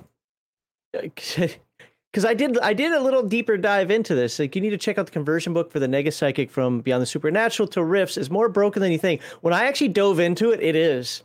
Oh, I'm sure. Yeah, a Nega Psychic cancels all supernatural powers, psychic and magic, in a globe around himself. And in Rifts, that just turns people off. That just, I don't mean like, oh, turns them off. Like, I don't want to, no, it flips them like a light switch. You know, dragons, they're done. You know, like spellcasters, not anymore. You're just a dude in a funny costume. I'm not going to lie. I forget what I read, but I remember when I did, because somebody put it in one of the comments a bit ago. Ongoing spell effects, they're canceled. Yeah, again, I don't remember what it was, but there were some things in it where I was like, oh, actually, this kind of changes things. The Nega Psychic actually is pretty powerful. I think it actually got abilities too, but I can't remember. Anyway, the other thing is, Kevin, when he was on here, he kind of talked about these. He said those were kind of role-playing concepts. And here's the issue with that. I'm probably more on Kevin's side than Heathen Dog is with this. Although I do believe that Heathen Dog and I both recognize this. We just also understand players. Mm-hmm. I don't care. Heathen Dog does. And again, it would be for him to discuss that. There are more role-playing classes. Yeah, this stuff can happen, but you don't have to make it happen all the time. You make that part of the side adventure. How do you deal with it? You know, when is it going to go against you? Do you take that into preparation time? Now, and just based on listening to what he said before, Heathen Dog doesn't want to have to deal with that stuff. Me, I find that stuff absolutely intriguing. I love dealing with that stuff. So that's part of that has to do with what type of table do you have? Because just because it can go south doesn't mean it has to go south. And a good game master can mitigate that, still make it serious, still make it deadly, still make it be a problem. The player's going to have some strong role in this, whether through role-playing or great skill selection or a combination thereof. But I'm not just going to blanket it because the rule says that has to happen. But if you do read it directly by the rules, well, then you can't argue with what he's saying. It's Nega Psychics are good with dealing carpet adhesion. Okay, well, there you go. That is true. That is true. Of course, Nega Psychics and Rifts bring their own problems to the party, but yeah, carpet adhesion won't work or around anyone near them. Oh, that's what I read. That's right. Nega Psychics can stop magic also. Yes, that was the main thing that I remember. Okay. Yes. Anyway, so what's his name here? Whitleypedia says, thanks for your great work. We're ready to start a campaign soon. Hey, announce it to the world, man. Seriously. People, Free League specifically needs to know that Mutant Year Zero is being played and people are interested in it. I get it. It's going to be a niche game. It's not going to be for everyone. You know, I'm pretty sure that Heathen Dog would still rather do Rifts. Might be wrong. I don't know. But if you're playing it, if you're enjoying it, obviously like, subscribe, share our videos. But also, talk about that you're playing the game so that other people out there, the more people we expose to it, even if they don't end up liking the Mutant Year Zero itself, maybe they like Coriolis, maybe they like Forbidden Lands, maybe they like some other games. We can get more people into playing this. Go ahead. Yoga, how you doing? Doing good. How you doing? Pretty well. I have a question. How do the players misuse carpet adhesion because I haven't found a way. I haven't found a way to misuse it. I've looked at it, and the only way I've been able to see it, the only way I've been able to find to use it is the way it's intended. Yeah, but the thing is, the way it was written, it is a broken power because it is almost always a significant force multiplier for the side that gets to use it first. It is too powerful for low level, low PPE cost, and saving doesn't save you at all. Saving means you're still stuck. So it is a broken power. That it's not that they use it incorrectly. They use it the way it can be used. I mean, you could, there's a bunch of ways you can use a spoon. Some would say there's a correct way and incorrect way, but if you're still spooning shit, you're spooning shit, right? It's still how the thing works. It's just too good of a spoon. You take all the food. But in your solution, in your solution, you suggested to train the players to, what was it? Train the players to use it within the box strategically, rather than as a blanket round one every combat thing. Because once they learn how broken it is, players will be players. They're going to use it round one every single fight. They will. And you know why? Because it's good. Because it's a game winner. It shouldn't be that good. And are you overlooking the fact that if you have a high enough strength or have a supernatural strength, you can still walk through it. It doesn't stop you. It slows you down, but it doesn't stop you like with a supernatural strength. So using it on like a glitter boy or a supernatural entity, it'll slow them down, and it also doesn't get rid of the range capabilities. Well, range attack, that's true, but I'm pretty sure it'll still stop you. Hang on, because I have the Rift's Ultimate Edition explanation for it. Okay, right, I'll give you Rift's Ultimate. No, I got it right here. The spellcaster can create this super fly paper, blah blah blah. Successful saving throw versus magic is made. That player rolls 2 6-sided die and are stuck for that many rounds. Effective against cyborgs, power armor, robots, and those with supernatural physical strength. Someone who teleports. Nope. I'm reading it right here. Even if then I think it's in the original. Strength, still stuck. Okay. Well, I think it was in the original book. Then maybe that I read it. So yeah, I'll concede that if Rift's Ultimate changed it, I'll concede that. But no, I remember reading somewhere where if you have a supernatural strength, you can power through. Well, let's see if that is in the old book, because that's entirely possible. But I mean, was it 5, 4? Well, you're looking that up. I'm going to respond to this one. Oh, there it is. No, I got it right here. It's all 4. Those failing actually cast upon a person. Spellcast created fly paper. Those fail. It effective against Borgs, power armor, and robots. It doesn't even talk about supernatural strength at all in the original write-up. Okay, well, I'm wrong. Doesn't even call it. I may have to admit I was wrong. 2 6-sided die. No. The thing is, the problem with carpet of adhesion is that there's a really good chance you have never played it as written because it's been house ruled. There's a good chance you've never played it as written because GMs have changed it to make it more not a giant first round bomb. I get caught in that all the time with Palladium stuff because I house ruled the crap out of my TMNT game. Yeah, that might have been it, because I remember somewhere that like if you had a incredibly high, inhuman strength level or your physical strength was supernatural, it slowed you down, but it didn't stop you. Okay. In the original book, that is a possibility because it doesn't say anything about supernatural strength at all. It only says about robot and augmented strength, which is different, which is a different level. So there's wiggle room for a GM to house rule it a little bit.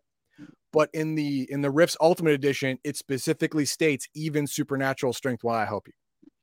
All right, we good? Yeah. All right. Thank you, Nerdy Thanks, Ogre. Nerdy Ogre. I appreciate an opposing point of view because it helps me solidify my own point or change my mind to something that's more correct. I appreciate it. Boom. Awesome. Thank you, Nerdy Ogre. I want to put this one up here.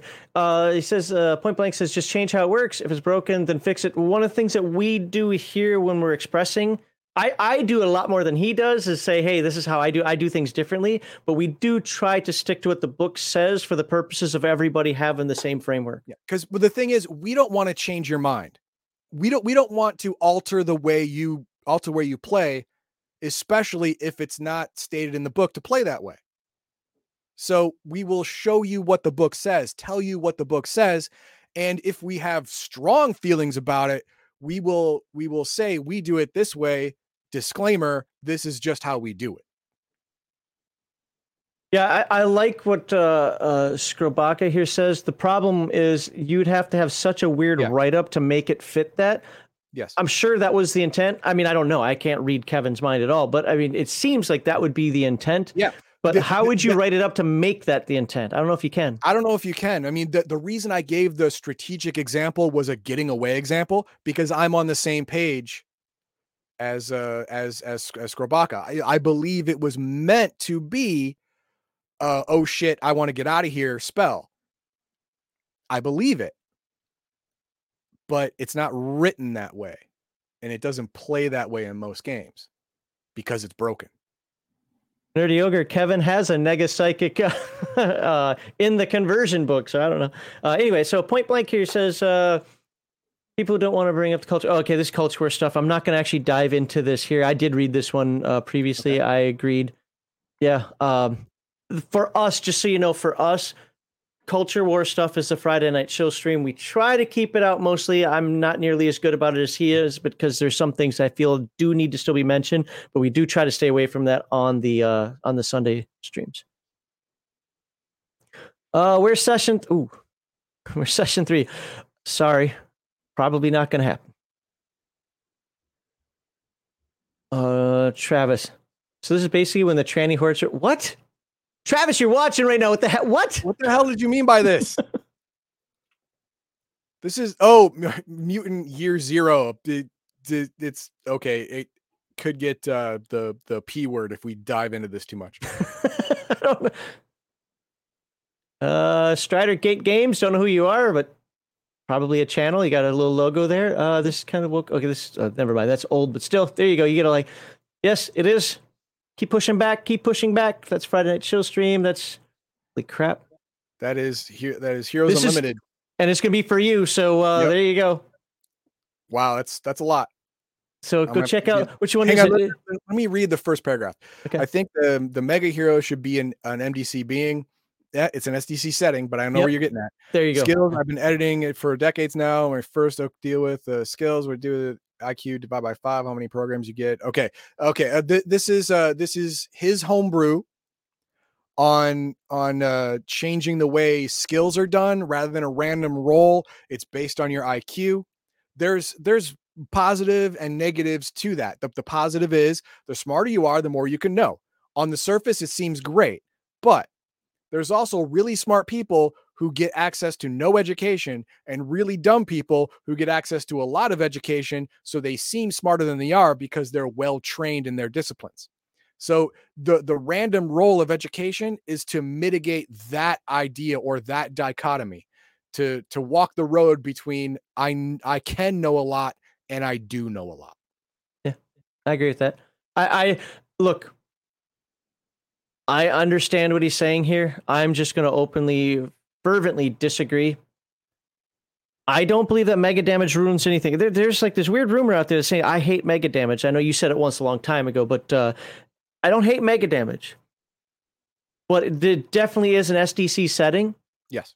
And, if you want to give them more, I don't even know how. That's fine. Yeah, I don't know how you'd incorporate MDC into this because you'd end up breaking the game. Yeah, you can't because there's no MDC damage dealing in the base book.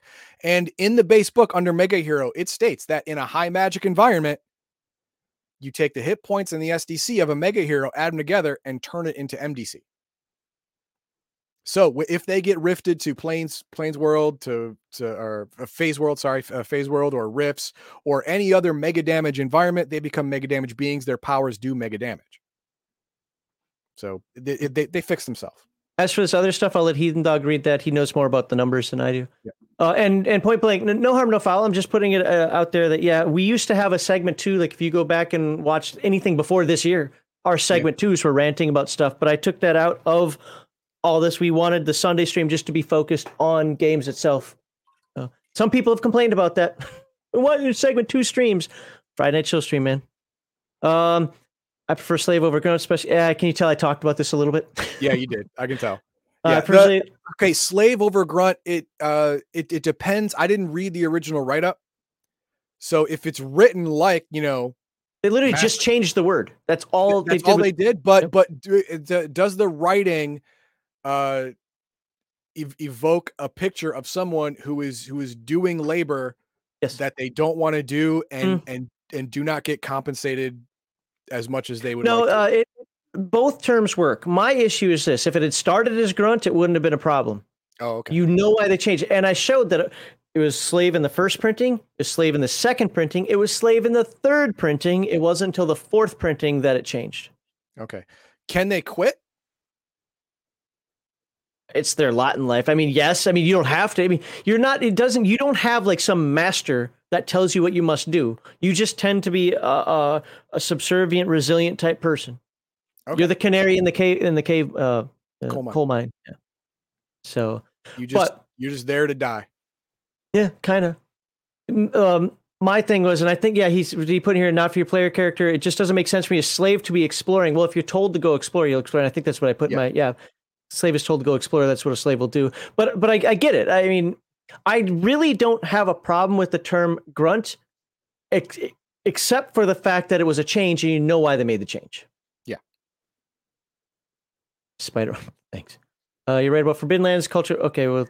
Hang on. I got another one here. Rex Teal. Thank you for all the comments today. I appreciate it. Some of the flavor and riff sounds great, but probably hasn't been balanced into the game as well as it could have been. This game has been organic and growing for 40 years. So yeah, it's not internally balanced as much as other games at all, like other games are, because there's been so many hands in this pie that there's no crust anymore. But two things to that. Number one, we can talk about scope creep all day and all night. Oh yeah, especially once you're getting the world books. But it doesn't have to have balance. I have never heard an argument about rifts where balance is needed. If you're playing a rogue scholar and trying to be a frontline fighter, you're playing it wrong. Yeah, you're playing it wrong.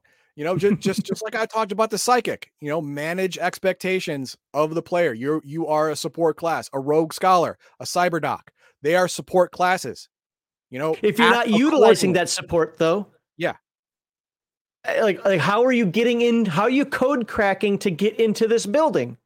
How are you learning what's in this area? Kind of like when we were talking about Mutineer Zero earlier about know the zone, knowing what's in this area without those classes, without the Vagabond, without the Scout, exactly. Wilderness Scout. You need them. And if your Game Master lets you play without them effectively, I would say that's a bad Game Master. But yeah, there is no stay balance. In your lane. Your job is to stay in your lane. The Game Master's job is to make sure your lane leads somewhere. That's it. Yep. If those two things are handshook, are all the way going on, then you can have a productive campaign. And when you have that fire breathing horn monster with 19 tentacles and freaking anteater mouth, what's that? Go get him, Ray. Okay, that's not your problem right now. Your support class. It's the fighter's problem. It's the Borg's problem. Yeah, the Borg's like mercenaries problem. It's their problem right now. Later on, you're gonna have to pick up the pieces if you win. You're gonna have to repair some stuff. You're gonna have to find some healing herbs or whatever. That's your problem then. It's their problem now. And as long as you have your lane in your head and you stay in it, you're gonna have a good time. Do not pizza when you should be French fry. In Minnesota terms, Riffs is a hot dish. There you go. Yeah.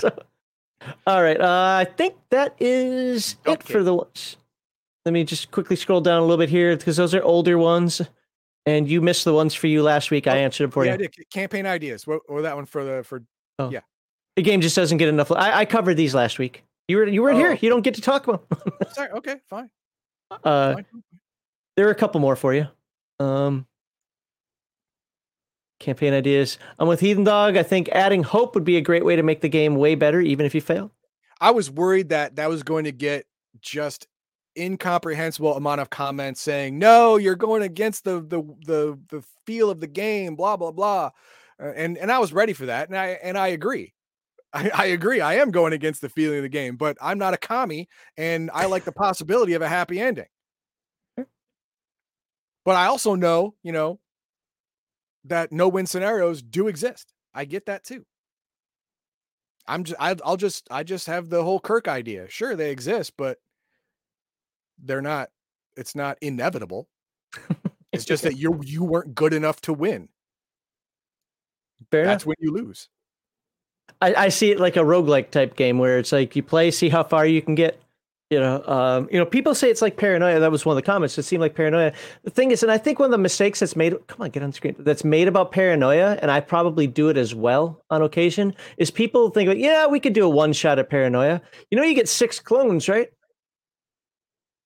But like, you can continue, and there's supposed to be intrigue that nobody ever puts in the game. They just do the comical. Yeah, the whole secret society and mutant thing is supposed to be an integral part of the game, but it can't be unless you're playing a campaign. You literally can't really go down those roads unless you have a campaign. All right. Are you ready to wrap it up here and give us some words of wisdom and float us on out? And I'll this time remember to play the outro music. There you go. That'd be a good idea. Yeah. I will get there. Let me say thank you to everybody who's here. Okay. We really appreciate y'all being here, keeping chat going, talking with us. Please, again, like, subscribe, share. When these things hit video, whatever social media you're on, Discord, Twitter, MeWe, whatever you do, go ahead and spread the word of those videos so that we can get some more views and more people like you in here talking about them. So that's all I got. But I hope everybody has a good week. All right. Now, when we were speaking about Mutant U0 today, and we were talking about the skills and skill rolls, and I immediately saw a way that I thought could break the game in my favor. That is what players do. That's why games are play tested. So the developers can be notified of these possible weaknesses in their structure because they have it in their heads that there's a way to play the game. Whereas a player coming to it saying it's not just the way to play it, the way to think about it. There is what can I get out of this? What is the most logical way, even though it's not play as intended? So if you come across that, if you come across a player that is thinking of the maximum benefit and using rules against the spirit of the rule, you're going to have to make a decision. You're going to have to decide to let him do it, or you're going to have to decide to say no. You're going to get kickback if you say no because there's no rule against it. But the thing is, once you buy a book, you can write in all you want. You can color in all of the blank spaces. You can write your diary in it or your little journals about how you love My Little Pony. Nobody cares. You can change the rules at your table. Again, if you change them too much, there could be some kickback. But if you're trying to address things that seem broken, most players will understand and forgive you and continue playing and having fun at your table.